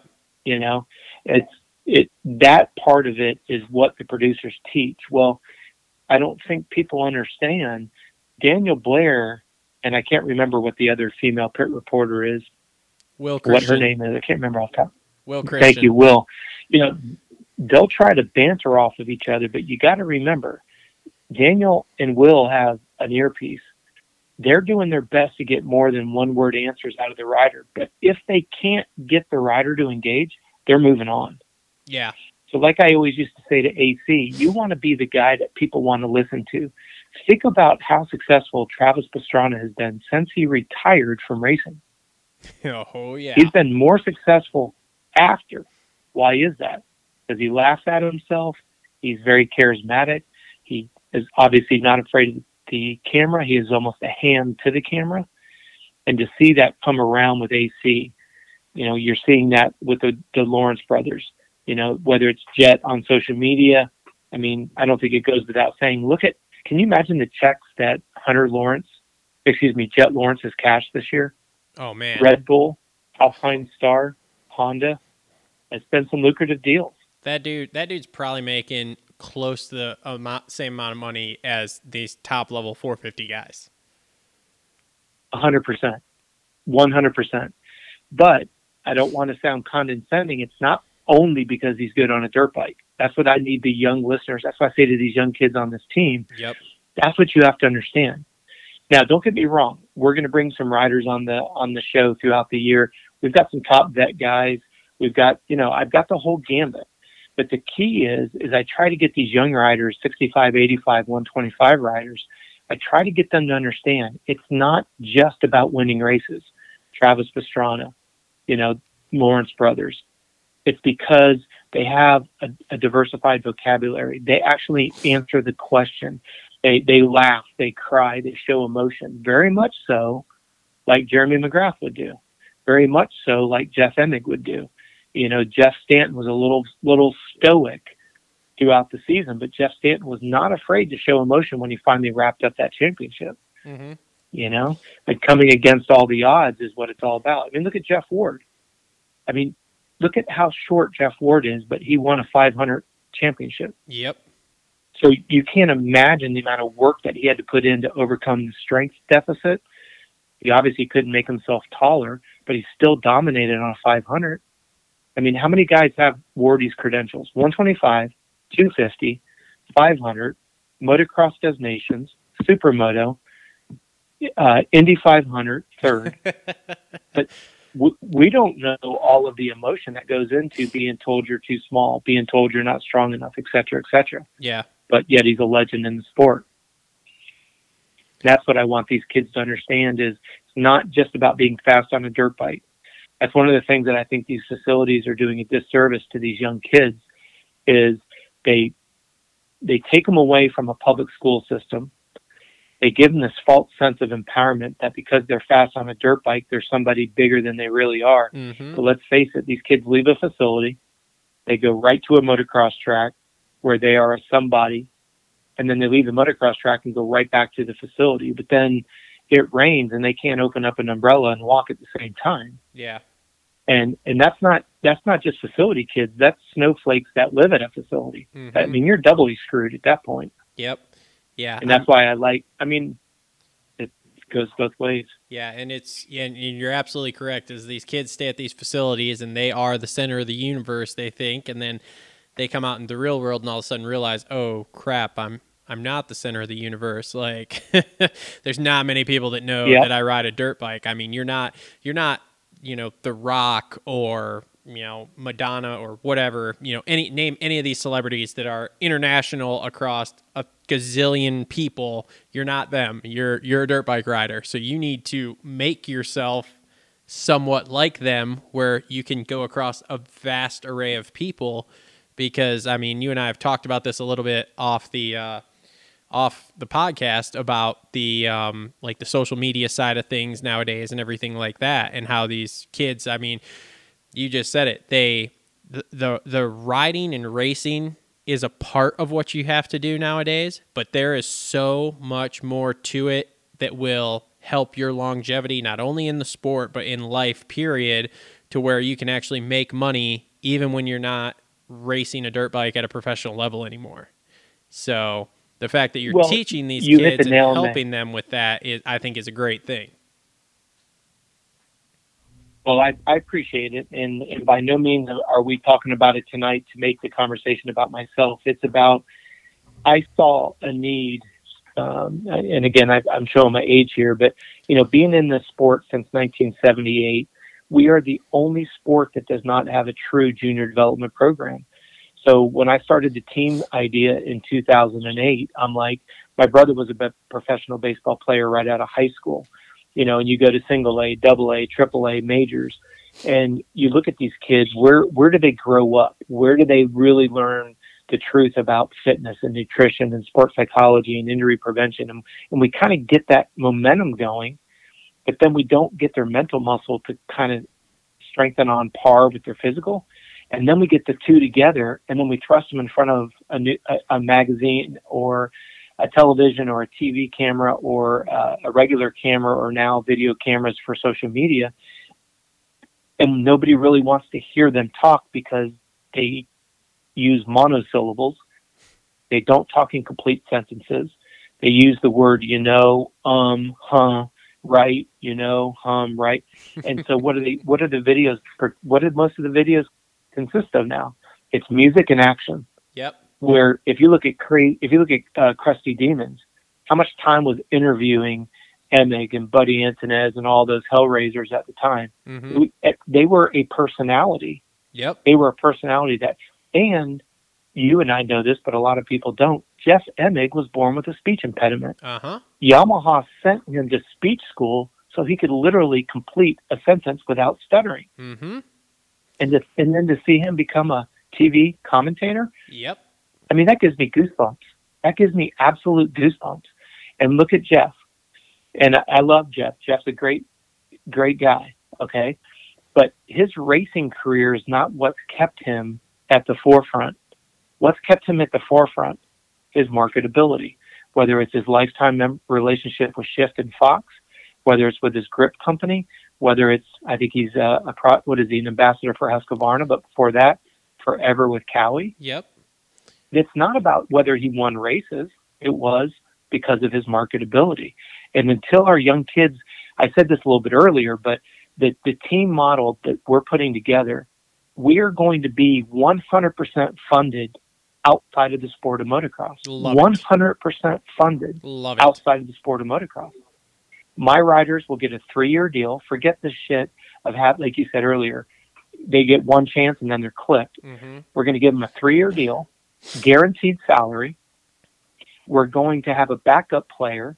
We will always have a backup player for each one of our key riders. So in case our key rider gets hurt, we've got a backup rider. So our sponsors are guaranteed representation. Mm-hmm. And we're going to have a phenomenal hospitality area. Now, I hope you do, because I will be camping out in that. Just an FYI, when I come to the races, I'm going to be camping there. So, hope you're ready. That's it. We're ready. We'll have and I don't mind saying this, but we've already got the 18-wheeler. We already have the truck driver. We already have the team mechanics. So that side's already in place, but their salaries are not dependent on whether or not an OEM sends us the money. We don't have to worry about if an OEM is going. Remember when James Stewart signed with Suzuki and it completely cannibalized the amateur development program for Suzuki? Oh, yeah. Overnight? Oh, yeah. That salary had to come from somewhere. Yeah. Well, but we're going to make ourselves immune to that. So I can promise 2 primary riders, 2 secondary riders, and our hospitality area is not a bunch of prima donnas. It absolutely disgusts me that we go to a pro supercross race and you get handed out X amount of tickets and that's all the autographs that they're going to do. Are you freaking kidding me? For a little kid that's waited all year for you to come to town and he can't get a ticket, just get an autograph for his favorite rider that's buying every merchandise piece that you make? Yep. How disrespectful is that? Yep. Our sport is so arrogant amongst itself.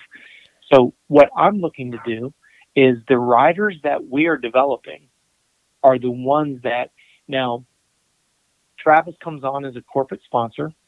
We come to his town. Now Travis brings in 5 of his biggest clients and we get to sit and have a nice catered meal. Your top 5 clients can sit and engage with my riders, because if my riders are too cool, they're fired immediately. I need them to sit down and talk to Travis's top 5 clients about, hey, tell me about your business. Hey, does your family ride? Hey, what do you do when you're not at work? That's what my riders are going to talk to your clients about. Because in all truthfulness, your clients could give a rat ass whether or not my rider wins tonight. Oh, no, 100%. What is hospitality? They're going to go there and they're going to watch the race, and now they have someone to watch, whether they're a Supercross fan or not. If they're like, you know what, this dirt bike thing, it's all right, it's something to do, it's cool. But as soon as you have someone that you have had a conversation with to watch, completely different.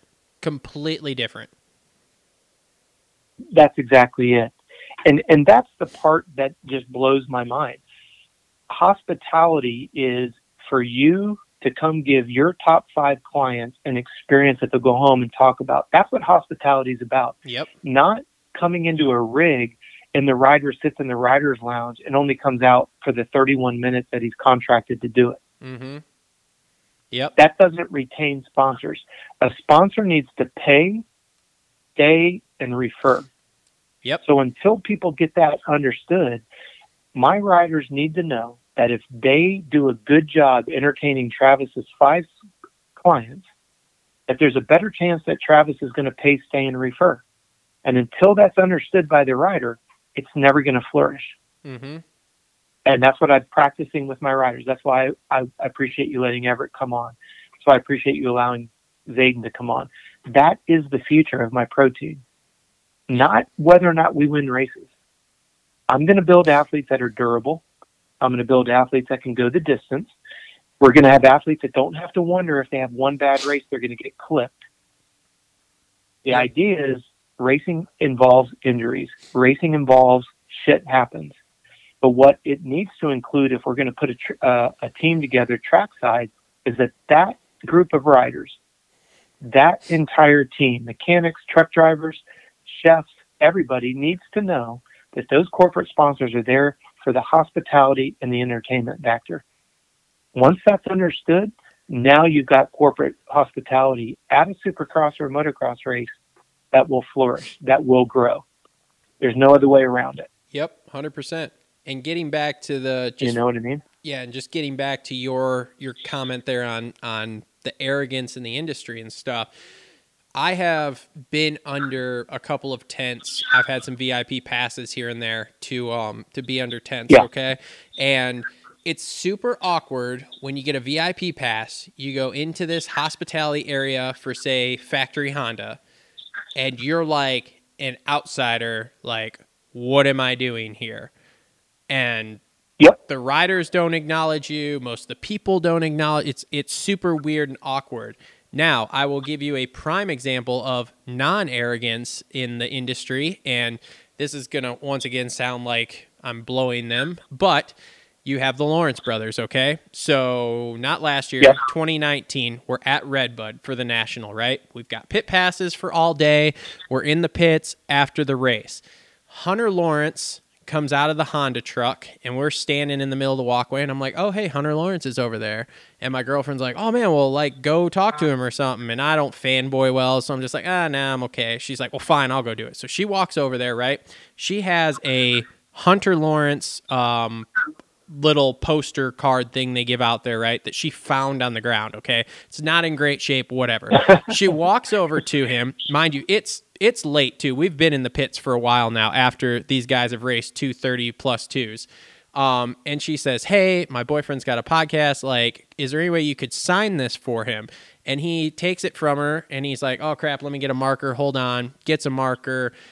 His chick is standing there with their dog. Like, they're getting ready to leave, right?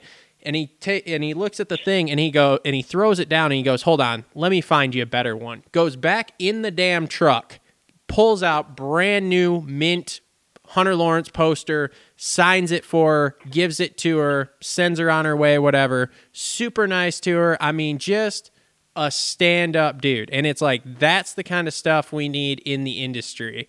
Because, I mean, like I said, end of the day at Red Buddy, just raced 2 races.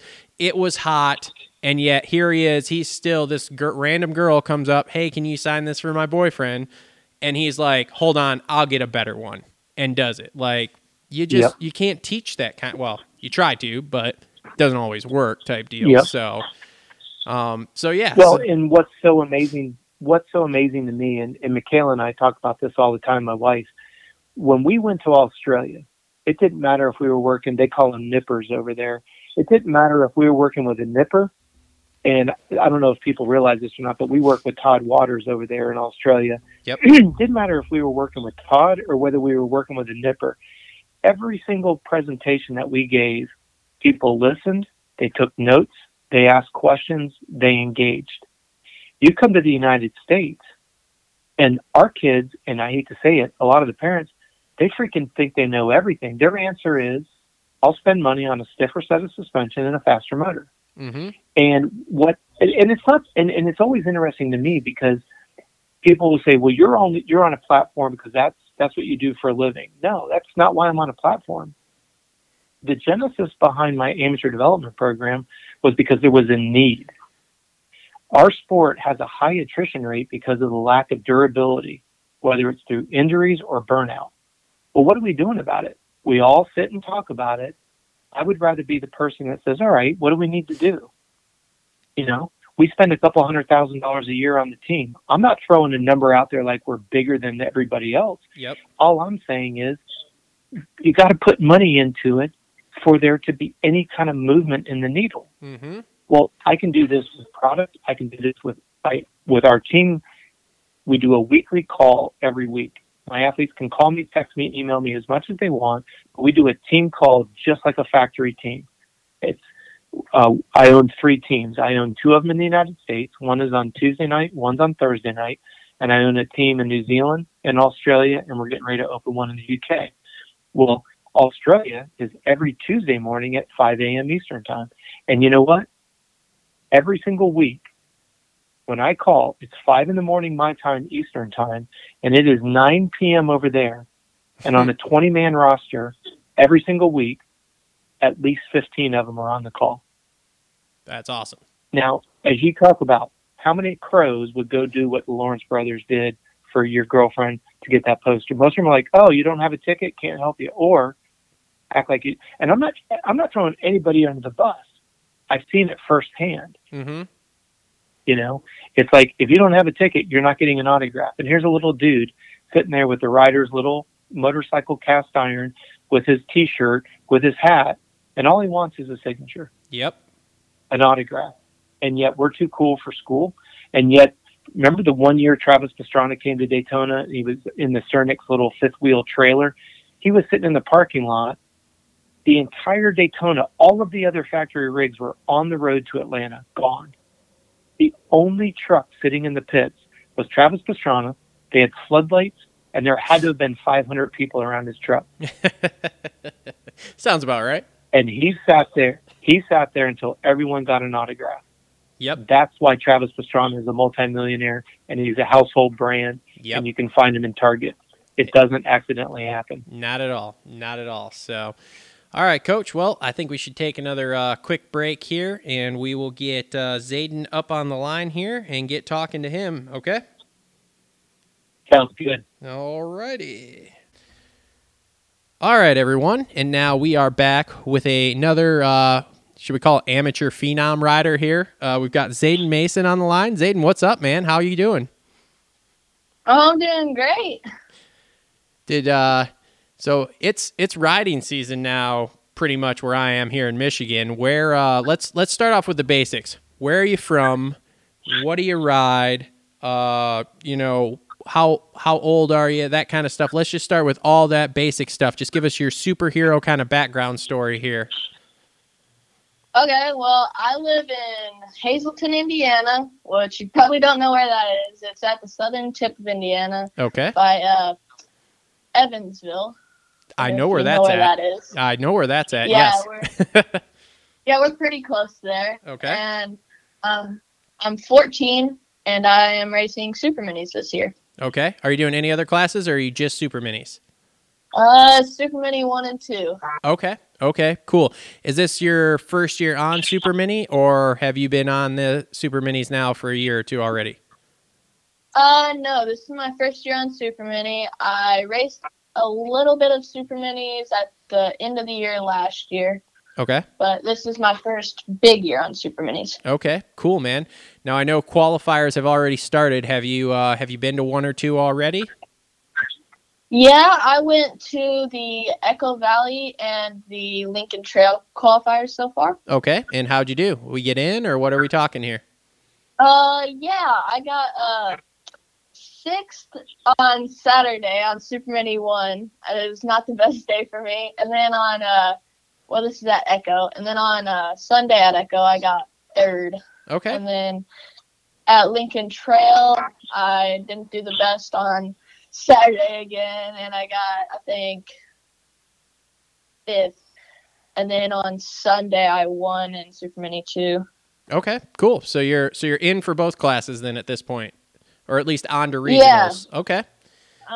All right, cool, man. We're planning on doing one more qualifier at High Point. Okay. So, because Lincoln Trail, like, what do they call that? Is that a Midwest, Mid-East or something like that? Is that the region it's in? It is. I don't know. It's okay if you don't know, man. I'm not the best with that stuff either, so it's all right. Yeah. And then High Point, I think, is a different area, though, right? Or different regional? Yeah, that one. High Point goes to Pleasure Valley. Okay. Cool, man. Awesome. So what did you primarily race last year then? Because you said you were just started Super Mini at the end of the year. So what was your main focus for a class last year? Last year I rode Mini Senior 1 and 2. Okay, cool.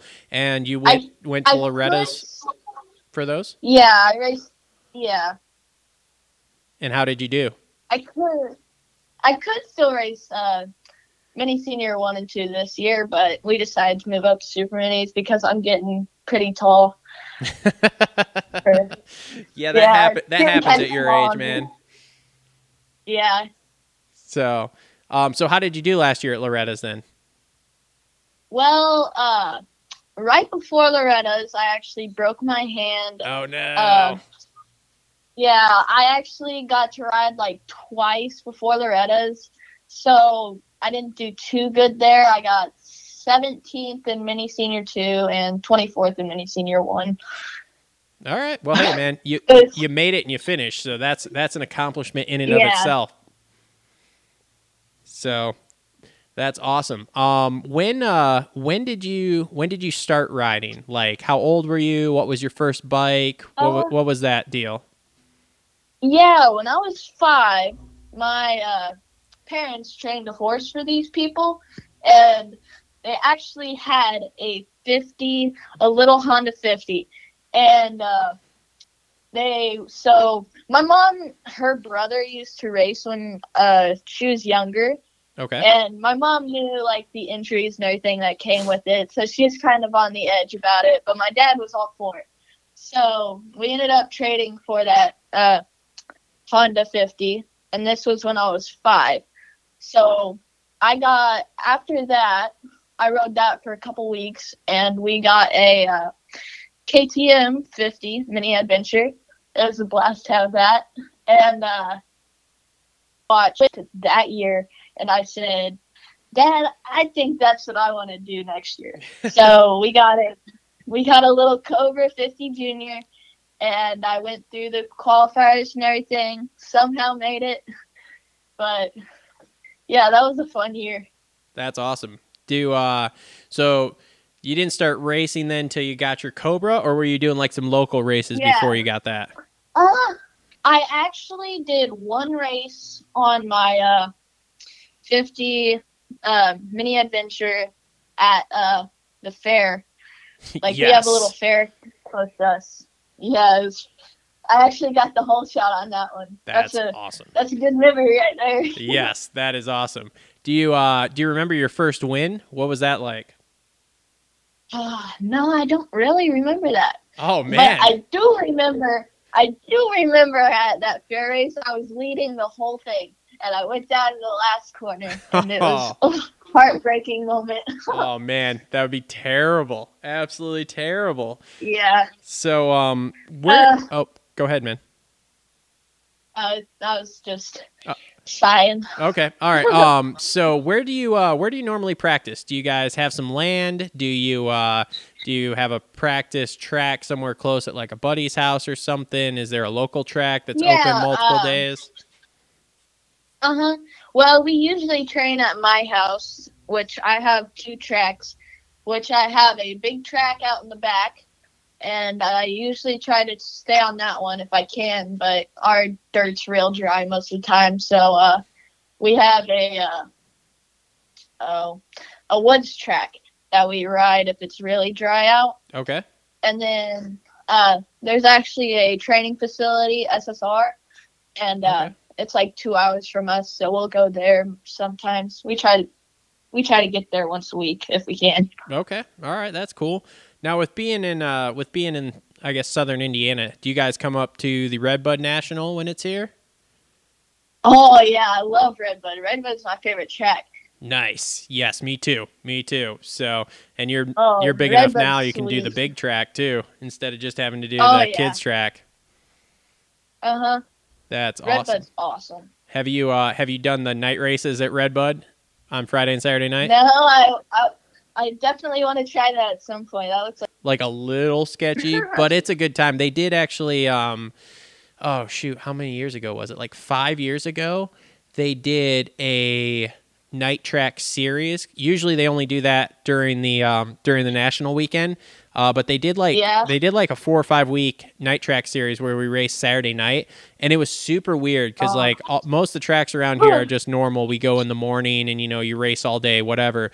That was super weird because it was like I didn't have to be there till 5 to even register, and then we didn't start practice till I think like 6. And then you raced after that, so it was super duper weird, but cool. Weird. It was awesome because I could say I rode that track without all the craziness around it. Because as I'm sure you're aware, National Weekend is wild up there. Oh yeah, it's crazy. So many people. Oh yeah, especially at Redbud. Oh, Redbud's such a popular track. It is. Ironman's actually not too far from us. Oh, we only live about 2 hours from Ironman. Nice. So. Do you go there on National Weekend? Not usually. We try to, but just depends. We like to go to the GNCC there. Oh, okay. The GNCC there is, it's really nice. That's like the only GNCC that I've ever ran, but it's really fun just to go and hit, say you did it. Yeah. I'm actually looking at doing some sprint enduros this year because I'm like I could do something of the sort. I don't really want to go full blown GNCC or full blown enduro racing, but the sprint enduros that seems all right to me. What's it like racing a GNCC race? Oh. It's so much different than motocross. It's really fun. Like I just try out. I'm not really like super competitive in the woods. Like it's just a blast to do. It's really fun. Like you wake up at 6 o'clock, sun comes up, and you're already out there riding. It's an experience, definitely. Well, sweet man. I'll have to give it a shot. Like I said, with some of these sprint enduros. Because I need to broaden my horizons. We'll say I've only done the moto thing. So, So what kind of bike are you riding right now? I ride a KTM. Okay. Orange Brigade. Awesome. Oh yeah. Do you do any of the pit bike stuff? Not really. I have a pit bike, but I don't really race it. Just bomb around the yard and the pits on it? Oh yeah. What Practice my wheelies.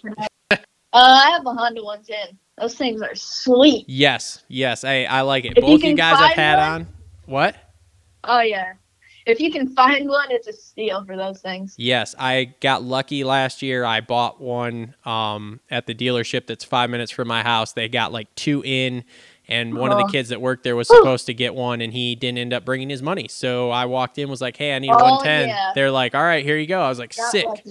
So, yeah, no, the That's Hondas are awesome. the best. Don't ever let anyone talk you into those Kawasaki 110s. Those things are junk. I know. I know. I used to have a Kawasaki, and I got my Honda, and the brakes and everything are just so much better. Oh, I yeah. love it. There's a 15-year-old kid down the road that rides too, and he's got a Kawasaki, and me and him go back and forth all the time about which one is better. And I'm just like, no, bro, your Kawi's got nothing on my Honda. This Honda will run forever. Oh no. So. Oh yeah. So what are you? I know everything's kind of weird right now because of COVID. Normally for school, what do you go to a public school? Are you homeschooled? I know right now you're probably some sort of hybrid or homeschooled, whatever, but. Yeah, actually I go to this thing called Indiana Ag and Tech, and it's called blended. You basically go once every week or every other week to a set location that they have. It's called the farm, and you learn about like agriculture and all that. It's pretty nice. You do all of your homework on the computer virtually, but you just go there once a week. Now, so that's even in non-weird COVID times, that's what you would do? Yeah. That's awesome.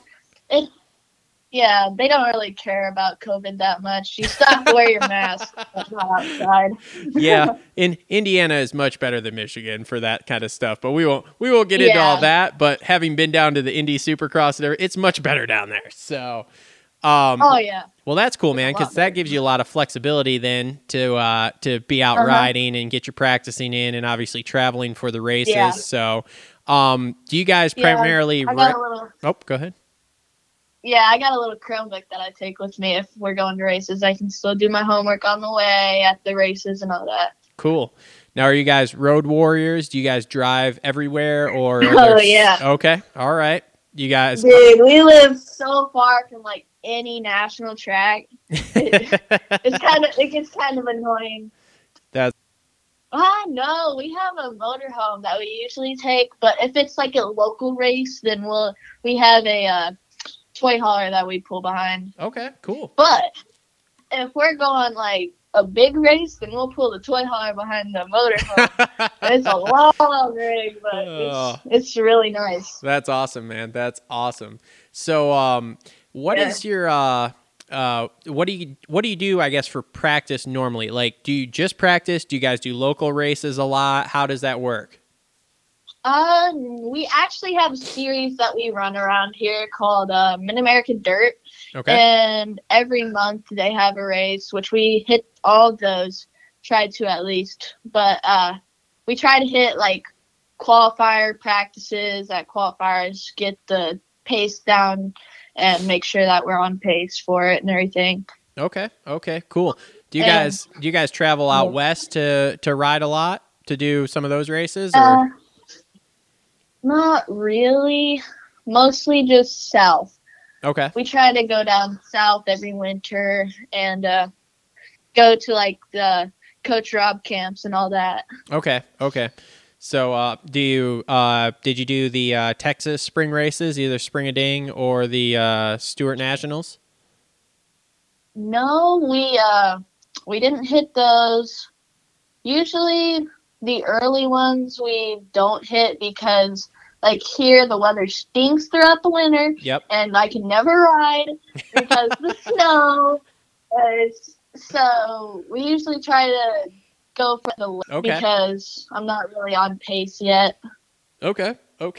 Well, hey man, it's awesome. Whatever you're getting to do is awesome. So, because trust me, when I was your age, I wasn't allowed to have dirt bikes. So All of man. all of these kids, including my own, I'm like, you guys don't realize how lucky you are. My day, I watched it all on TV, and that was all I could do. Mom said no dirt bikes. So, yeah, man. Yeah. So that's cool. So how big is the track at your house then? Because I know you said you have a woods loop, but you also have a big track. Is it like a full blown like minute and a half, 2-minute lap? It's a minute and 41 seconds is my fastest lap on it. It has some pretty big jumps. We have, the rip-off 10 Commandments. We call them the 7 doors. That's awesome. That is awesome. Does your dad maintain the track and everything for you then? Yeah, usually doesn't do much with it. Just preps the faces and stuff. Got those rain ruts in it. Hey, that's okay. Helps with character. Yes, exactly. Love it. So, what is your favorite track to go to ride, like as far as like actual motocross track, or I guess even if there's a backyard track somewhere that you guys really like? Yeah. Oh, I give that to Redbud. Redbud is my all-time favorite track. I love Redbud. All right. Redbud is sick. Oh yeah. I'm liking the words that are coming out of your mouth, man. Okay. Oh yeah. Couple. Hold on just a second. Having an error here. Just a second. Let me. What the heck's going on here? All right. So we're back. Technical difficulty. Hopefully fixed here, and hopefully we didn't erase the whole first part of the interview here. So, couple last questions for you here. What was your last big win race-wise? Big win. Probably the last big win was that qualifier. Okay. I haven't really won any big nationals yet. Hopefully this year's the year. I've been working real hard throughout the year. Doing my workouts, all that. I'll talk to Coach Robb about that later, and we'll find out the real story. Oh, yeah. So, okay. Couple rapid fire questions. Do you prefer cake or pie? Cake. Okay, that's good, my man. Who is your favorite superhero? Man, probably the Flash. Really? Super fast. That is not one I was expecting. There's a lot of things you could have said. The Flash was not what I was expecting, but that's a great answer, man. Yeah, I like Flash. He's pretty cool. All right. I like that character. Cool, man. Okay. Well, that's pretty much all I have. We've taken up some of your time here, and like I said, hopefully that doesn't get screwed up, but if it was jacked up for some reason, I will get you back on this week in one of our other shows. The 67 of them have to record, so no big deal. Man, these residencies with these pro races are awesome, but having to record a wrap-up show for everyone, we do we play Fantasy Supercross on Pulp MX, so we do a show for that too.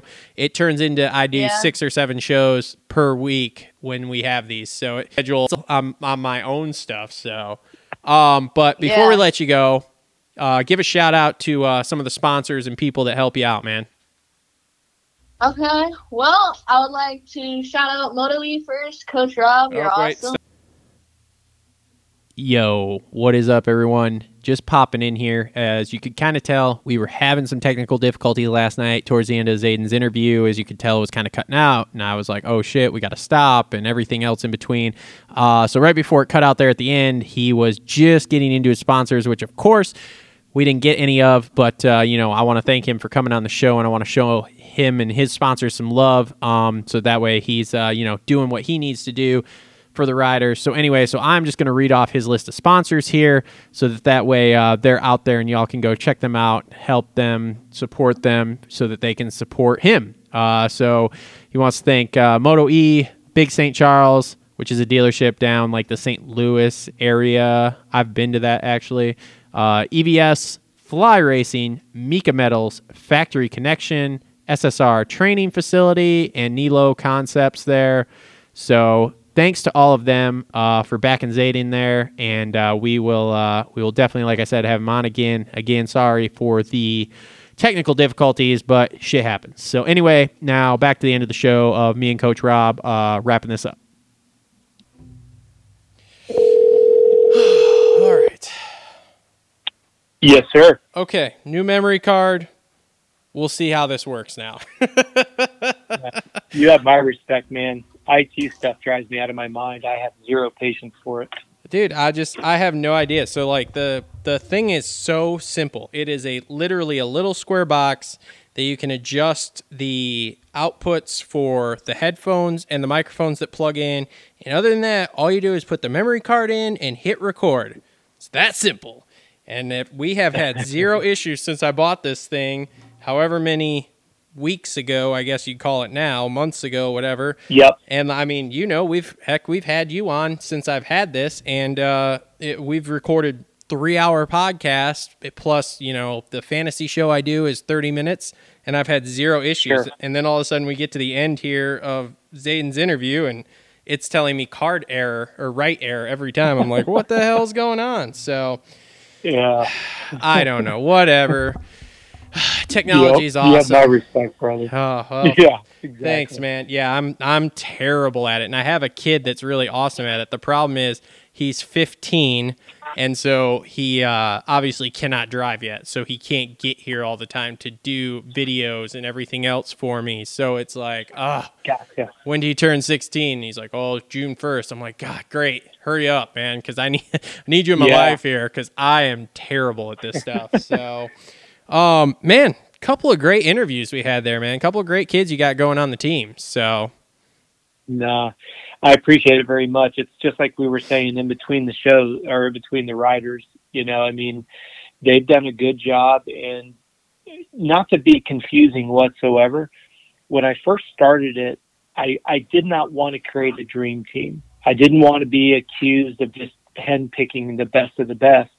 But last year alone, we had 3,000 resumes for 20 spots. Holy smokes. That's how many resumes came in. So we know that there's a demand for the service. They want the knowledge. So then we thought to ourselves, okay, well, I can still continue to go out. When I visit the different nationals, I'm always looking for those kids outside the top 10. But then when we look at selecting a team, because I have a co-factory team, I have a full factory team, and then we have, I call it my bad news bears, the kids that are just on a tight budget. Yep. But you could hear Zayden's enthusiasm in his voice. He's so pumped just to ride his pit bike. You know what I mean? Oh, yeah. So it's just refreshing to have somebody like that really gets into it, somebody that appreciates an opportunity. So we, not to bore you or the listeners or anybody else, but there's always an ongoing evolution. We have the people that we're looking for outside the top 10. We're soliciting and trying to grow the brand with a factory, a co-factory, and then I've got a team, like I said here. I've got 3 teams here in the States. Actually, 2. I've got a co-factory and a factory team. Are we recording? Yeah, we're going. We're good. Okay. Sorry about that. I should have checked with you. No, that's okay. So I just fired it up as soon as we started, and I'm like, well, we'll see what happens here. So there you go. Well, the whole idea behind having the 3 teams like that is we've got to try to have a situation where we can be able to start to make a difference from an organic level, a local level, take it up to the elite level, and then take it all the way to the pro level. And that's what the vision has been. That's what the dream has been. But as we continue to grow the amateur development program, we thought to ourselves, well, why not build a dream team? You know what I mean? Yep. It's those types of dream teams that allows us to give back to the sponsors that we have. And, we've been very, very fortunate over the years when we look at the sponsors that we have. It's one of those things where we started out just reaching out to people, and it was like, yeah, that's a cool idea.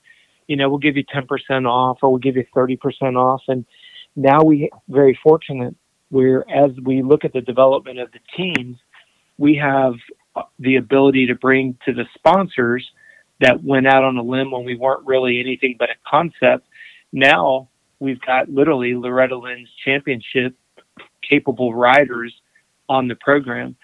So, it's kind of interesting when you look at like Zayden mentioning Greg Links. Greg Links has built all of our 2-stroke motors since day one. Sierra Yoho with AMY Performance, they do all of our 4-stroke motors, and then Clover Hill does all of our suspension. So even though we're an amateur team, we're able to go to the races, and we've got trackside support with suspension. Robb Fox with Dunlop helps us out. Obviously, we've got motor builders trackside. I don't know if you've ever been to Loretta's, but a lot of times people will go and spend a boatload of money on a brand new bike. The frame's hyper stiff, the suspension's super stiff, the motor's, 20% more horsepower than their practice bike, and then they go out and get beat down by the bike.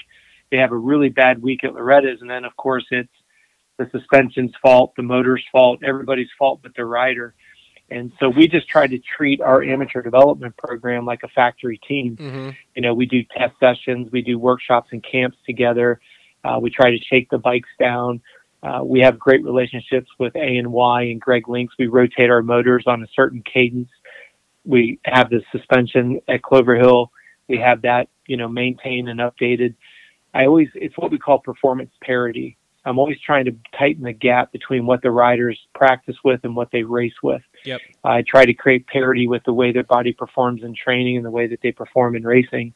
And then if I can create longevity, and you do that by minimizing injuries and reducing the risk of illness, then when I go and I talk to corporate partners, I can show the riders longevity. I can show their durability.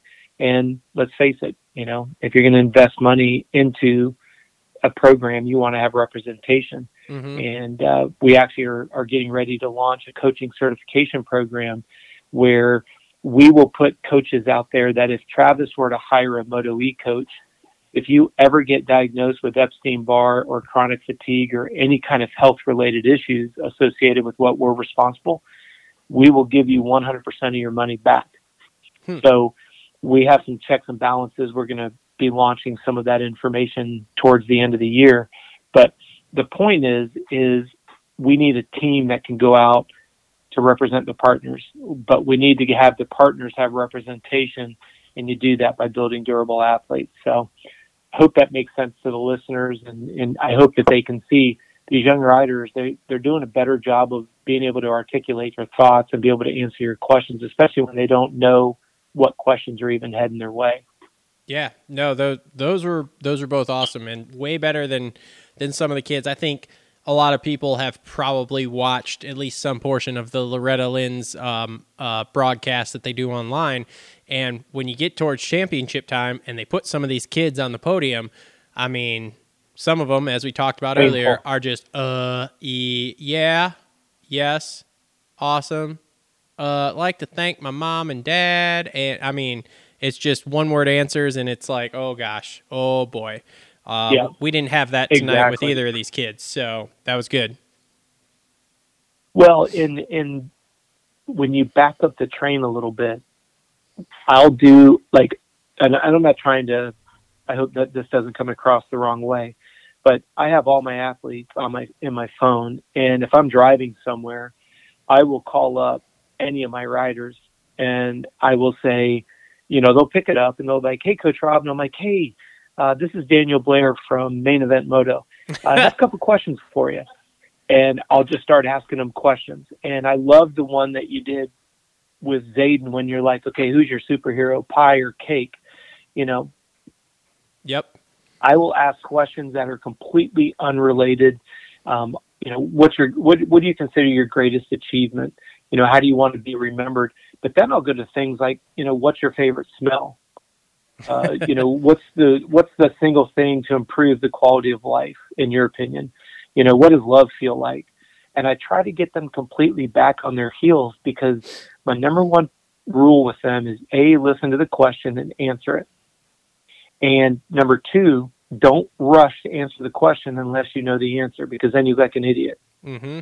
And we constantly try to get them comfortable being uncomfortable. I say that to them all the time. We expect these young racers to be able to get out front and be able to understand what it feels like to lead a high caliber national. But we give them no tools to get acclimated and become familiar with leading a national. But yet we expect them to become professionals, be on TV, and do something that they have no experience doing. We set them up for failure, quite honestly. Yep. So the idea is, I say to them all the time, get comfortable leading the race, control the pace. get comfortable. Just, you can ride a wide bike. You don't have to ride dirty. Just take the key line and make everybody else go around you. And we were teasing earlier about Sexton. What's the number one rule we teach all of our young riders? Never follow. Mm-hmm. And yet you have Sexton running into the back of somebody and blaming the guy that he ran into. That to me is ironic and humorous at the same time. So when you take it full circle, I use this illustration in my workshops all the time. When a rider, let's say the gate drops, my rider's in fourth place and he's not following. And I teach my riders to take the non-optimum lines. So my rider's out in the marbles and he's having a flat track and two guys pass him and the dad gets mad at him. And I said, whoa.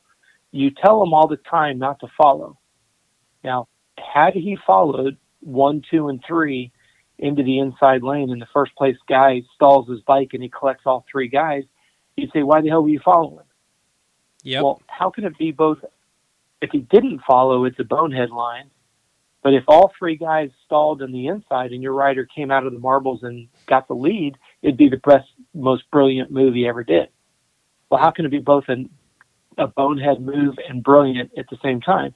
Well, you base it on the outcome of the result. That's not fair to the rider. Mm-hmm. It just doesn't add up. Well, why would you thrust these kids onto a podium, stick a microphone and a camera in their face, and expect them to be able to actually think on their feet when you haven't trained them to do it? Same thing with leading a race. How can you expect a young rider to go to Loretta's and compete 3 20-minute motos over 5 days, 2 classes, and wonder why they don't get they don't reach the potential when you have no sweat rate calculator, so you don't know what their perspiration rate is. You don't know what their max and average heart rate at that specific temperature is. So you have these kids racing in low ambient temperature environments, racing 7 and 8 minutes.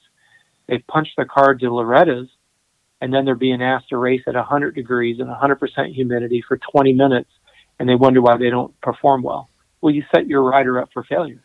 Yep. It's a very frustrating environment for myself because we have all these demands, and as we teased earlier, in the United States, the answer is stiffer suspension, faster motor. And that's not the answer. Mm-hmm. But because what I do is a little bit different, because it's a different, the vocabulary is a little bit different, the concepts are not always known. And as you and I teased off the air, there's not a child that's born, there's not a racer that we know that came out of the womb knowing compression and rebound, but they learn it. Yep. But yet if you get into strength and endurance and lactate tolerance and nutrition and hydration, they go, oh my goodness, that's too complex. Why? Says who? So always a fun thing, but I do appreciate, you giving these guys a chance to answer some impromptu questions. I think it's a lot of fun. Yeah, no, it's always a good time. I enjoy doing interviews. I used to interview people to hire them for jobs all the time before I went out and started my own thing. And I would do weird questions like that in the interview process too, where I would ask people, cake or pie, favorite superhero, that kind of stuff. Just off the wall stuff you never get in a normal job interview. And I'd always get like some of my other assistant managers and stuff that would sit in and be like, why do you ask these questions? And I'm like, look, man, I could sit here and ask people, what are you going to do for me? How are you going to make the workspace better? All the standard BS you get asked in every interview. If I ask them this question, they have to start thinking, because all of a sudden it went, oh crap, this isn't my normal answer. I can't just say like, oh, I want to, come in and I'm a hard worker and I'm going to do my best for you. They have to start actually thinking, and it puts people at ease when you ask them questions like that too, because then you can start vibing a little bit and it works out nice. So yeah, it was a good time. I enjoyed it, man. I enjoyed it. I can't wait to get some more of your kids on the line here in future episodes and talk to them, because the questions will only get better. I'll start writing these down as I'm thinking about it during the day. Like if something will pop in my head and I'll be like, there we go. That'll throw a curveball at them. Well, I appreciate it. I mean, not to sound like a textbook cliche, but my goal is to build athletes that are durable, as we said, but not just make them fast and strong, but give them a chance to better themselves as human beings. And I love the sport of moto, but there's a lot that's left to be desired. And kind of like investing the time and the resources into the coaching and I'm very fortunate. Like I said, we've got some really good partners. 6D helps us out with helmets. Right now we're doing some Moto E custom pants and jerseys. We've got Garnet boots. I'm very pumped on that. And then Scott, we got Primo over at Scott that's helping the team out. And then, my big thing is trying to stay with health-related products. We've got Nutritional Frontiers helps us out with supplements, and Energy Fuel does our sports drink. And then we have cool companies like Garmin, PowerDot, and Specialized. And then, like I said to you earlier, when you jump on the bike, I've just been impressed with how many guys have helped us out. You got Toolman Dan over there at DCMX Tools. Decor Visuals is doing our graphics. We got this cool new sponsor. He's a small guy. How much fun is it changing a tire? Not at all, is it? No, it's terrible. So there's a good friend of ours, Bud Guthrie. He started a company called Pro Buds, which is actually a tire changing paste, and it makes it so much easier. So he's jumped on board, and then Andy Gregg over at Guts Racing, they help us out with seats and stuff. And like I said to you, we're very fortunate to have motor builders and suspension specialists that allows our riders to rotate, their bikes, the suspension, the motors. We've got great gear sponsors, so the products look fresh. And then Shades of Gray paints our helmets. Joshua Gray does a great job. So every year we've got a unique Moto E helmet. We try to do 2 a year. We do one for the Nationals, and we try to do a Loretta Lynn's specific. So he makes us look good on the track, that's for darn sure. But I just want to thank all the sponsors. A lot of them came on at the very, very beginning when we were nothing more than a concept, and I look forward to being able to build not only an amateur program for them, but also get a factory team, a full pro team where these guys are making a living. And like Mike Rundle said on Gypsy Tales, it's not a team unless the riders are actually getting paid a salary. And I love that comment. I think there's so much truth to that. Even though it may seem like a benign comment, I think it's a very good comment. What is it? What other sport has their racers, or athletes rather, doing their sport for free? It's just silly to me. There isn't one. Oh man.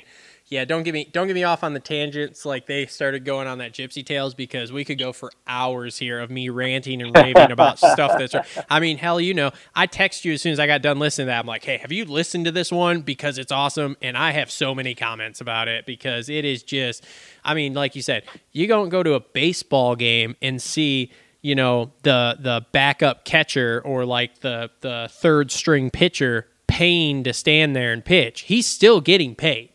And probably a pretty substantial amount of money since he's in the big leagues. But even when you go to the minor leagues, those guys aren't paying to play on that minor league team, okay? They're not making a whole lot of money, but they're not paying to play on that team.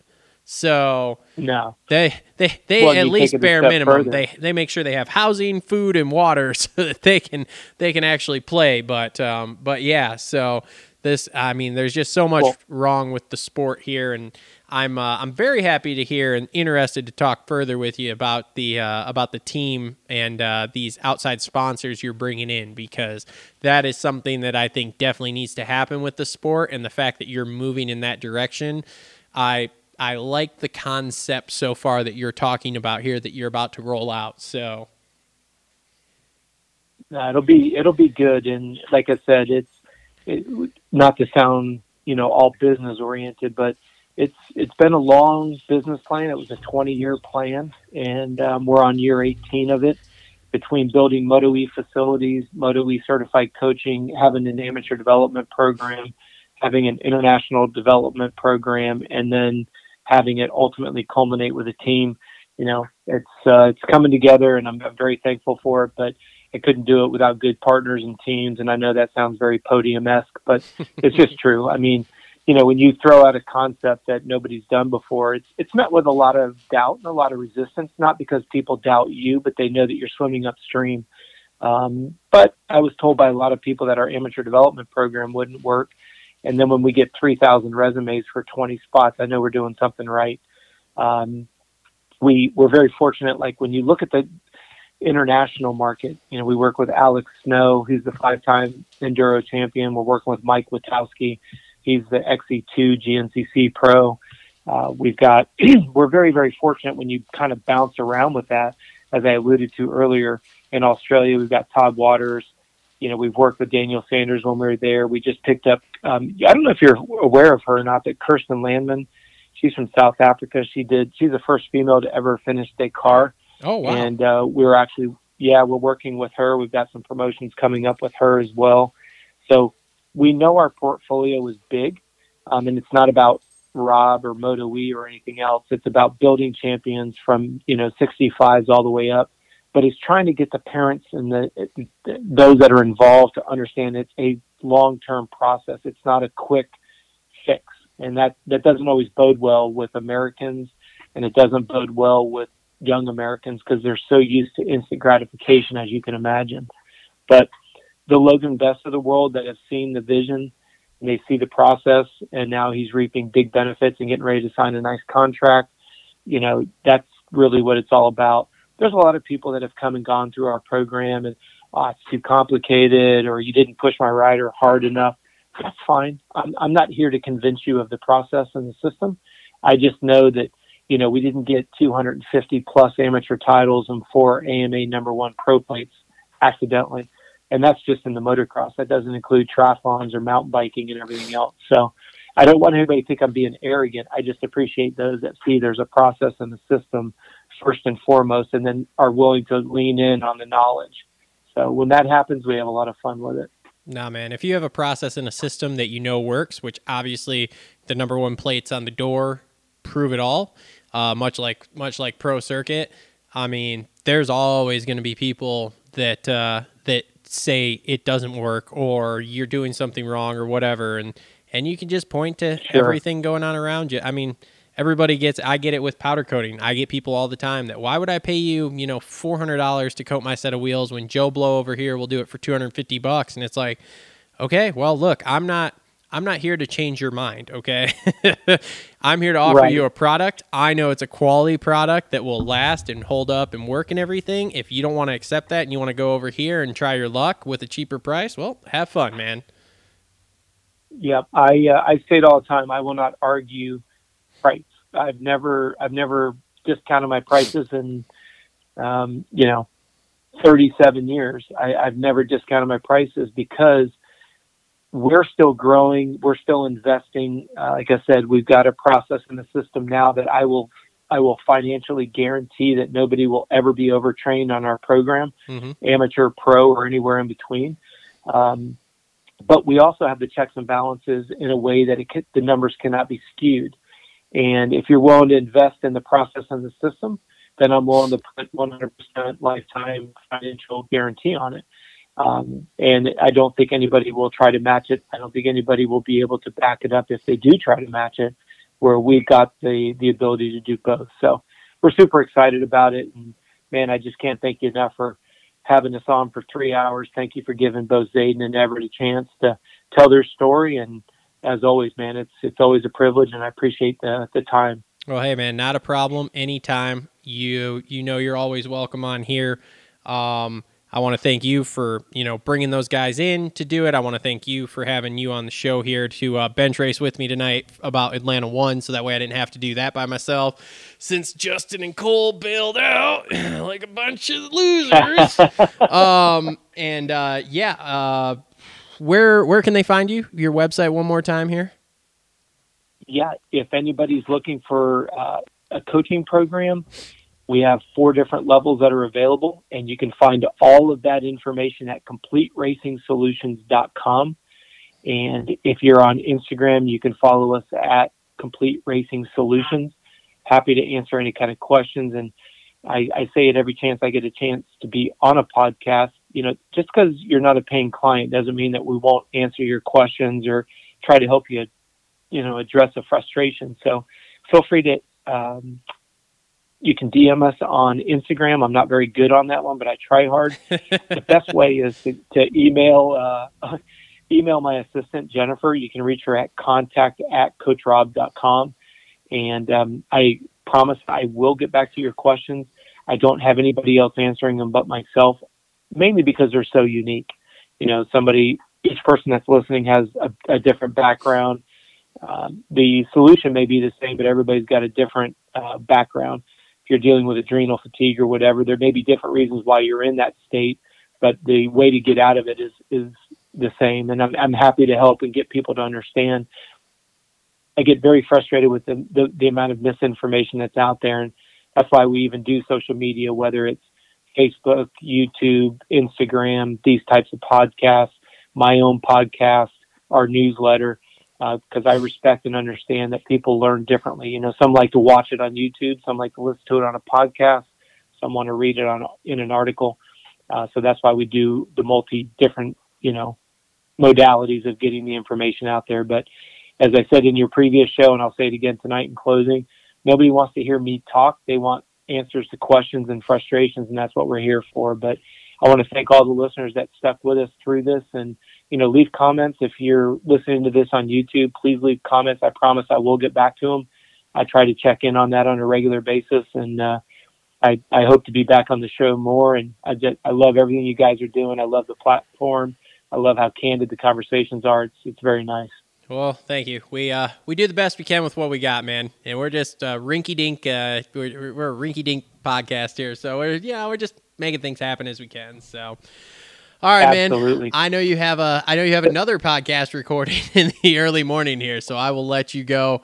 But we will definitely talk soon. Like I said, I have a bunch of questions for you about your upcoming team here now.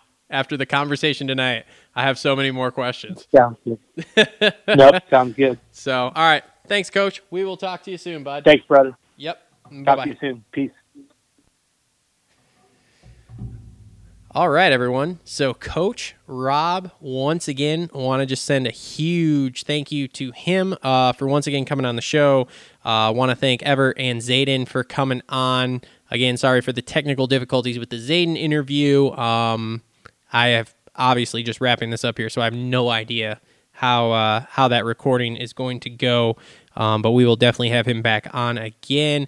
Again, make sure to check out all the sponsors, TLR Coatings, JT Cycles, Dirt Bike Depot, and Premier Custom Trailers. Make sure to like, subscribe, comment down below. Check out the podcast on Apple Podcasts, Spotify, Google Podcasts. Pretty much anywhere you find your podcast, you can find us.